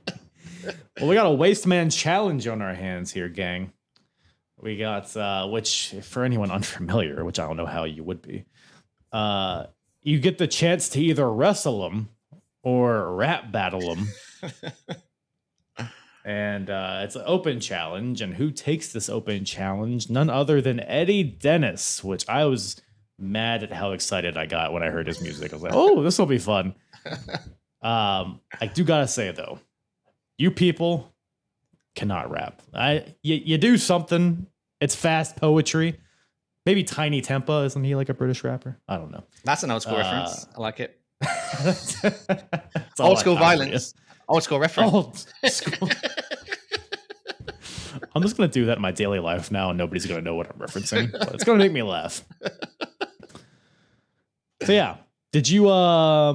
all I heard out of this whole interaction was Eddie Dennis rapping and saying that Roy Johnson's mom has a penis. So, yes, that's about all I got. Thoughts? Talking about British people not being able to rap, he chose to sing or rap a Welsh parody rap troupe called Goldie Looking Chain. And the song that he was rapping was called Your Mother's Got a Penis. Right. So, yeah. Right. So that's the so he copyrighted a song, is what you're saying. It wasn't a freestyle, is what you're telling me from Eddie Dennis. No, it was so like Goldie Looking Chain are culturally relevant in British culture for being purposely shit, and that's something that British people do very well. We're quite self-aware. Well, that's good. That's a good quality to have. But yeah, it was so the Wasteman Challenge was something that people loved. The Wasteman Challenge. It was just a way to get Roy Johnson over. Mm-hmm. But we actually had Roy Johnson on the Wrestling Should Be Fun podcast when he was trying to promote his Everything Pattern show, which is where he tries to get people of color throughout the card. So from everyone from ring crew to the ring announcers to commentators, the wrestlers themselves, referees, everyone that's involved in it, it's called Everything Pattern, and it's a way to try and say like inclusivity is possible in wrestling, and look at all these talent that are able to do it. And he looks at these cards throughout Britain, and there's like 3-4 people of color on these cards, and he's trying to argue that like he's not pointing fingers at what or when or why, but he's just saying like it is possible to have a lot more diversity on these cards. And fair play to him. And he actually spoke about the Wasteman Challenge, where he said that he started off just as excited about it as the fans were. But what largely it became in Progress Wrestling was a way for him not to wrestle. And actually, it didn't get anyone over other than the person that he would bring in. So he was always like at the start, it was him doing the rap to 2 people, and it was a way to get him over. And then he wrestles, and then he wins or loses, whatever, he still gets over. By the end, he would challenge someone, wouldn't even get to rap. Then someone would come out similar to what Eddie Dennis does, diss him, and then he doesn't even wrestle. And he was like, it actually proved detrimental to him, which is a bit of a shame, because when it first started, it was pretty just new and fresh and exciting. But yeah, just for whatever reason, it just fell into a different spot for him, sadly. Would you say like this challenge deal, did it like eventually get pigeonholed into like this kind of like cool down spot on the show where it's like, we're not going to take this seriously. Like, go dance, go be a mascot kind of thing. Yeah. I can see that. And he had an Atlas title match against Rampage Brown at the Dome, which were like the shows that aren't the proper chapter shows. And that was the match where he got to really wrestle, and it was a great match. And then even after that, he still didn't get booked. And yeah, I don't really know what happened there, but he's still doing his thing. He still wrestles on the independents. I I saw on his Twitter that he's recently engaged, so I'm sure he's happy. Well, look at that. Look at that. Big Roy Johnson. Yeah, I've seen the everything pattern thing. I know that RJ Singh's been on a few of them. Yeah, that's right. Yeah. Our boy. So good on Big Wavy. Good on Big Wavy doing big things. Even though he gets, his ass kicked by Eddie Dennis, both verbally and physically here. Yeah. So, basically, don't spill your beer on a Welshman. That's the don't do that. Of the tale. That's how I live my life. Desperately avoiding that. Well, we kind of touched on this earlier a little bit, but we got our finals here for the Super Strong Style from 2016. We got Tommy End versus Mark Andrews. I definitely got the impression that both guys, I don't know if they were actually, running on fumes here, but that seemed to be kind of the story here where, I don't think this was particularly long either. No, I think it's the shortest ever final in this tournament. Yeah. Yeah. And yeah, to expand on your point, I do agree with, I think you make a good point that Tommy End beating Mark Andrews here. Tommy End's the guy, if it wasn't going to be Mark Haskins, it was going to be Tommy End, because Tommy had been building so much momentum with his title matches and his main event matches against Marty Scurll, how he gets screwed out of the thing, and now he's trying to earn his way back. So I think there was a big groundswell for Tommy, and he's just a cool dude. He's a cool wrestler. People love him. Yeah.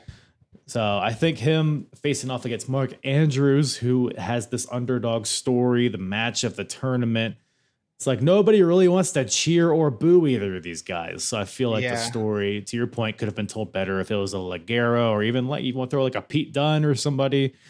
I think that might have been, because it was, Tommy End wins, Black Mass after countering the Shooting Star Press.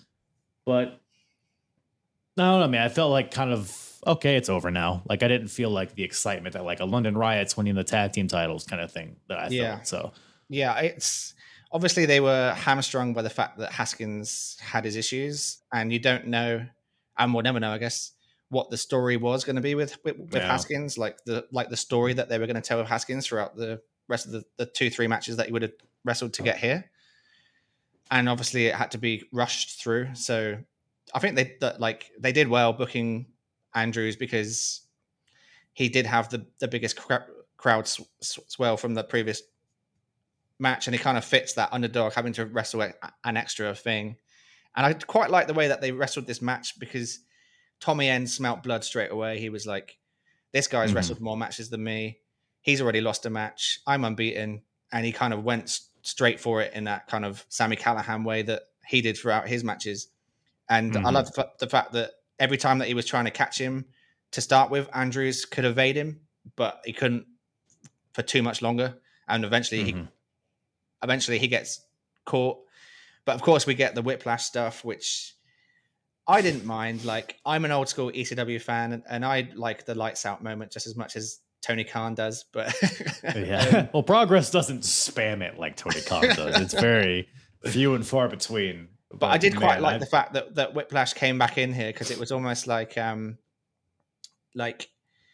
Whiplash realized that Andrews was on his last legs as well, and I quite like that kind of storytelling of if I don't do something here, Tommy's going to win this tournament.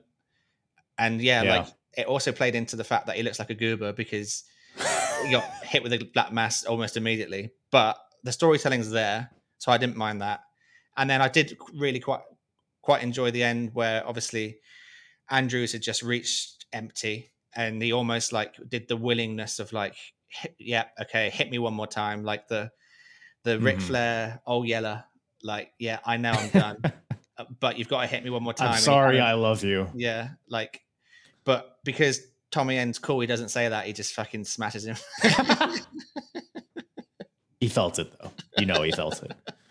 But yeah, it was short, but it kind of, I don't know if a 20-minute match after what they've both been through would have really worked in it either. So yeah. I feel like they were in a difficult situation with the Haskins thing, and maybe this is the better of the two, rather than going 20 minutes plus the run in from Whiplash. Yeah. All is well that ends well, I guess. Tommy End wins, and now he's in the main event scene again. So, it was good, and it was a great tournament. This final, Whiplash. I mean, we got to expand on why he looked like such a goober. So Tommy ends on the top rope, going for his double stomp onto Mark Andrews. The lights go out. The lights come back on, and Mikey's in the ring. He's like trying to size up Tommy, but he's looking the wrong direction, and he turns around, gets the black mask. Such an idiot. But they're playing off. He did this at the last chapter, so now Tommy's wise to it, so it all makes sense. But it's just he looks silly. But the one thing that I did actually really like in this was, even though he's like the ultimate babyface, and you shouldn't really have your babyface taking advantage of that situation, I love the fact that Andrews did, because it tells the story that he knows that he's on empty, and he was like, if I don't take this opportunity, I've got no chance. Yeah. No, it was all good. And then, like you said, just the slow rise of Andrews afterwards. He's like, kill me, daddy. And then he kills him. And then it's all good, man. All good. So Tommy is your SSS 1616. That's very jumbled. But he wins the thing. He won the thing, and he has the thing. Now that you're 30 chapters in, can you kind of tell that this is like really cooking now? Like progress is cooking, right?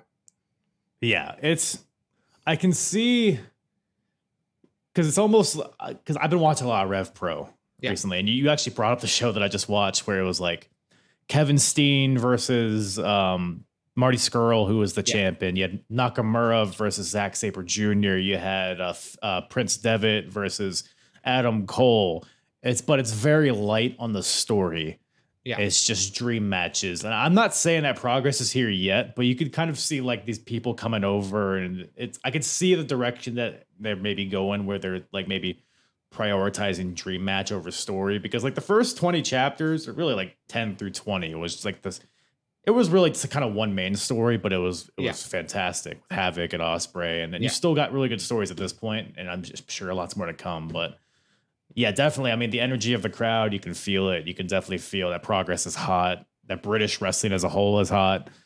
You could see it with their collaborations with WWE and just everybody that's coming over. So yeah, I mean, I'm really enjoying. I always get excited to watch these progress shows, so I'm all about it for sure. I find it really interesting because obviously the British wrestling scene right now, you probably aren't across it because you probably don't follow a lot of British wrestling nerds, but it's like it's becoming kind of tribalist with like Progress versus Rev Pro versus OT. Like I don't understand tribalism in American wrestling where it's huge companies, and I understand it even less in small independent wrestling. Like I do not get it.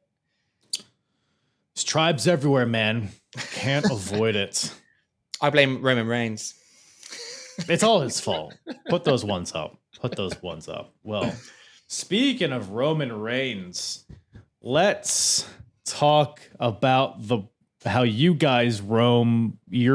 How you guys reign in the Wrestling Should Be Fun podcast. First of all, Ross, appreciate you making the time. Oh, it's goddamn 2 a.m. over there in Qatar. Appreciate you making the time to watch these shows. Come on, talk about it. Where can everybody find Wrestling Should Be Fun? The podcast, the social medias, your OnlyFans, all of it. Yeah, so OnlyFans are currently geo-blocked in Qatar, but apart from that, you can find I was wondering where it was. No, so we've recently just reopened our Facebook page. It was social media that I've not really done anything with, and that's my fault because I just haven't had time. But I haven't touched mine in forever either. Don't worry. So one of the Wrestling Should Be Fun lads, Shafi's taken that on. He's done a fantastic job. So you can find us there. Wrestling Should Be Fun.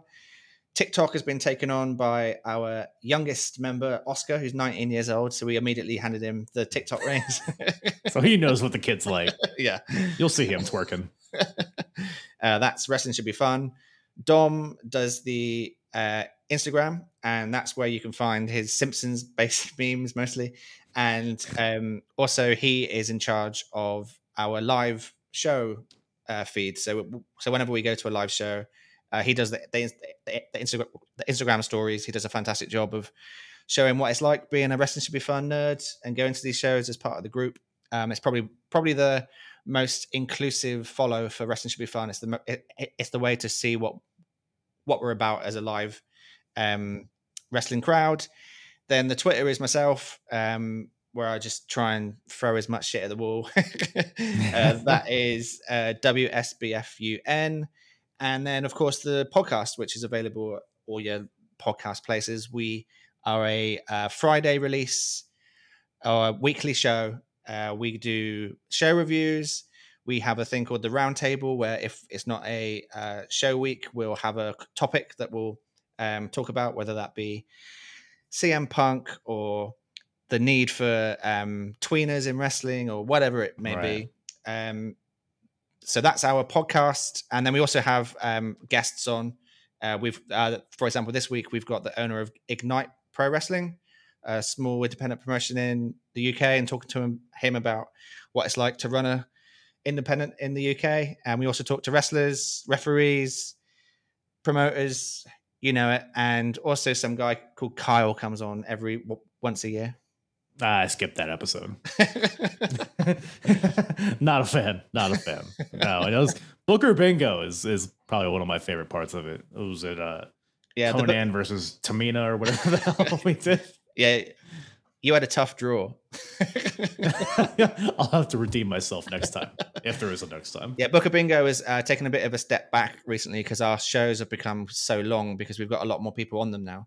And our editor sometimes gets a bit angry. Well, most of the time, quite rightly, gets angry because he tells us to keep it to 60 minutes, and then we hand him a file that's 2 hours and 20 minutes long.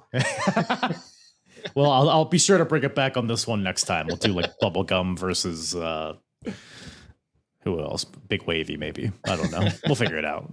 I'll get the wheel. I'll get the wheel made. We'll spin it. I'm a little bit sad that we didn't get to hear your thoughts on old Bubblegum this chapter. Well, here's my thoughts. Let me tell you about this guy. Once again, thank you to Ross from Wrestling Should Be Fun for joining me once again on this lovely, lovely progress journey. Always a good time with Ross. Go check him out on Twitter. He runs the Twitter for Wrestling Should Be Fun, but also go check out the Instagram, the TikTok, the MySpace, the UJIS, the Pornhub. Unless you're in Virginia, you don't get Pornhub anymore, so you'll just have to find another way to reach them. Not that I would know, but do that. Follow me if you want. If you've made it this far, I mean, I don't know what else I gotta do. Near follow, but do that. Oh, I think that's about all Daddy has for you today. It's been a fun old time. It's been a gay old time. Did I ever say that earlier? Gay old time, I think, is a phrase that needs to make a comeback. How's your day been? It's been pretty gay. I guess, you can still say that as a different context. But anyways, I don't even know what I'm talking about anymore. I'm going to leave you. I'm going to hit stop on the record button, but not before I give you a smooch on the cheek. All right. Thank you guys so much for listening. I truly love you all. Appreciate the support. Appreciate the love. Appreciate the chocolates that you send me. And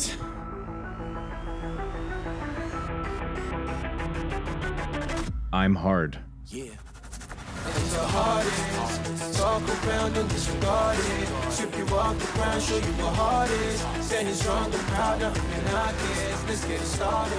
It's the hardest, talk around and disregard it. Strip you off the ground, show you what hard is.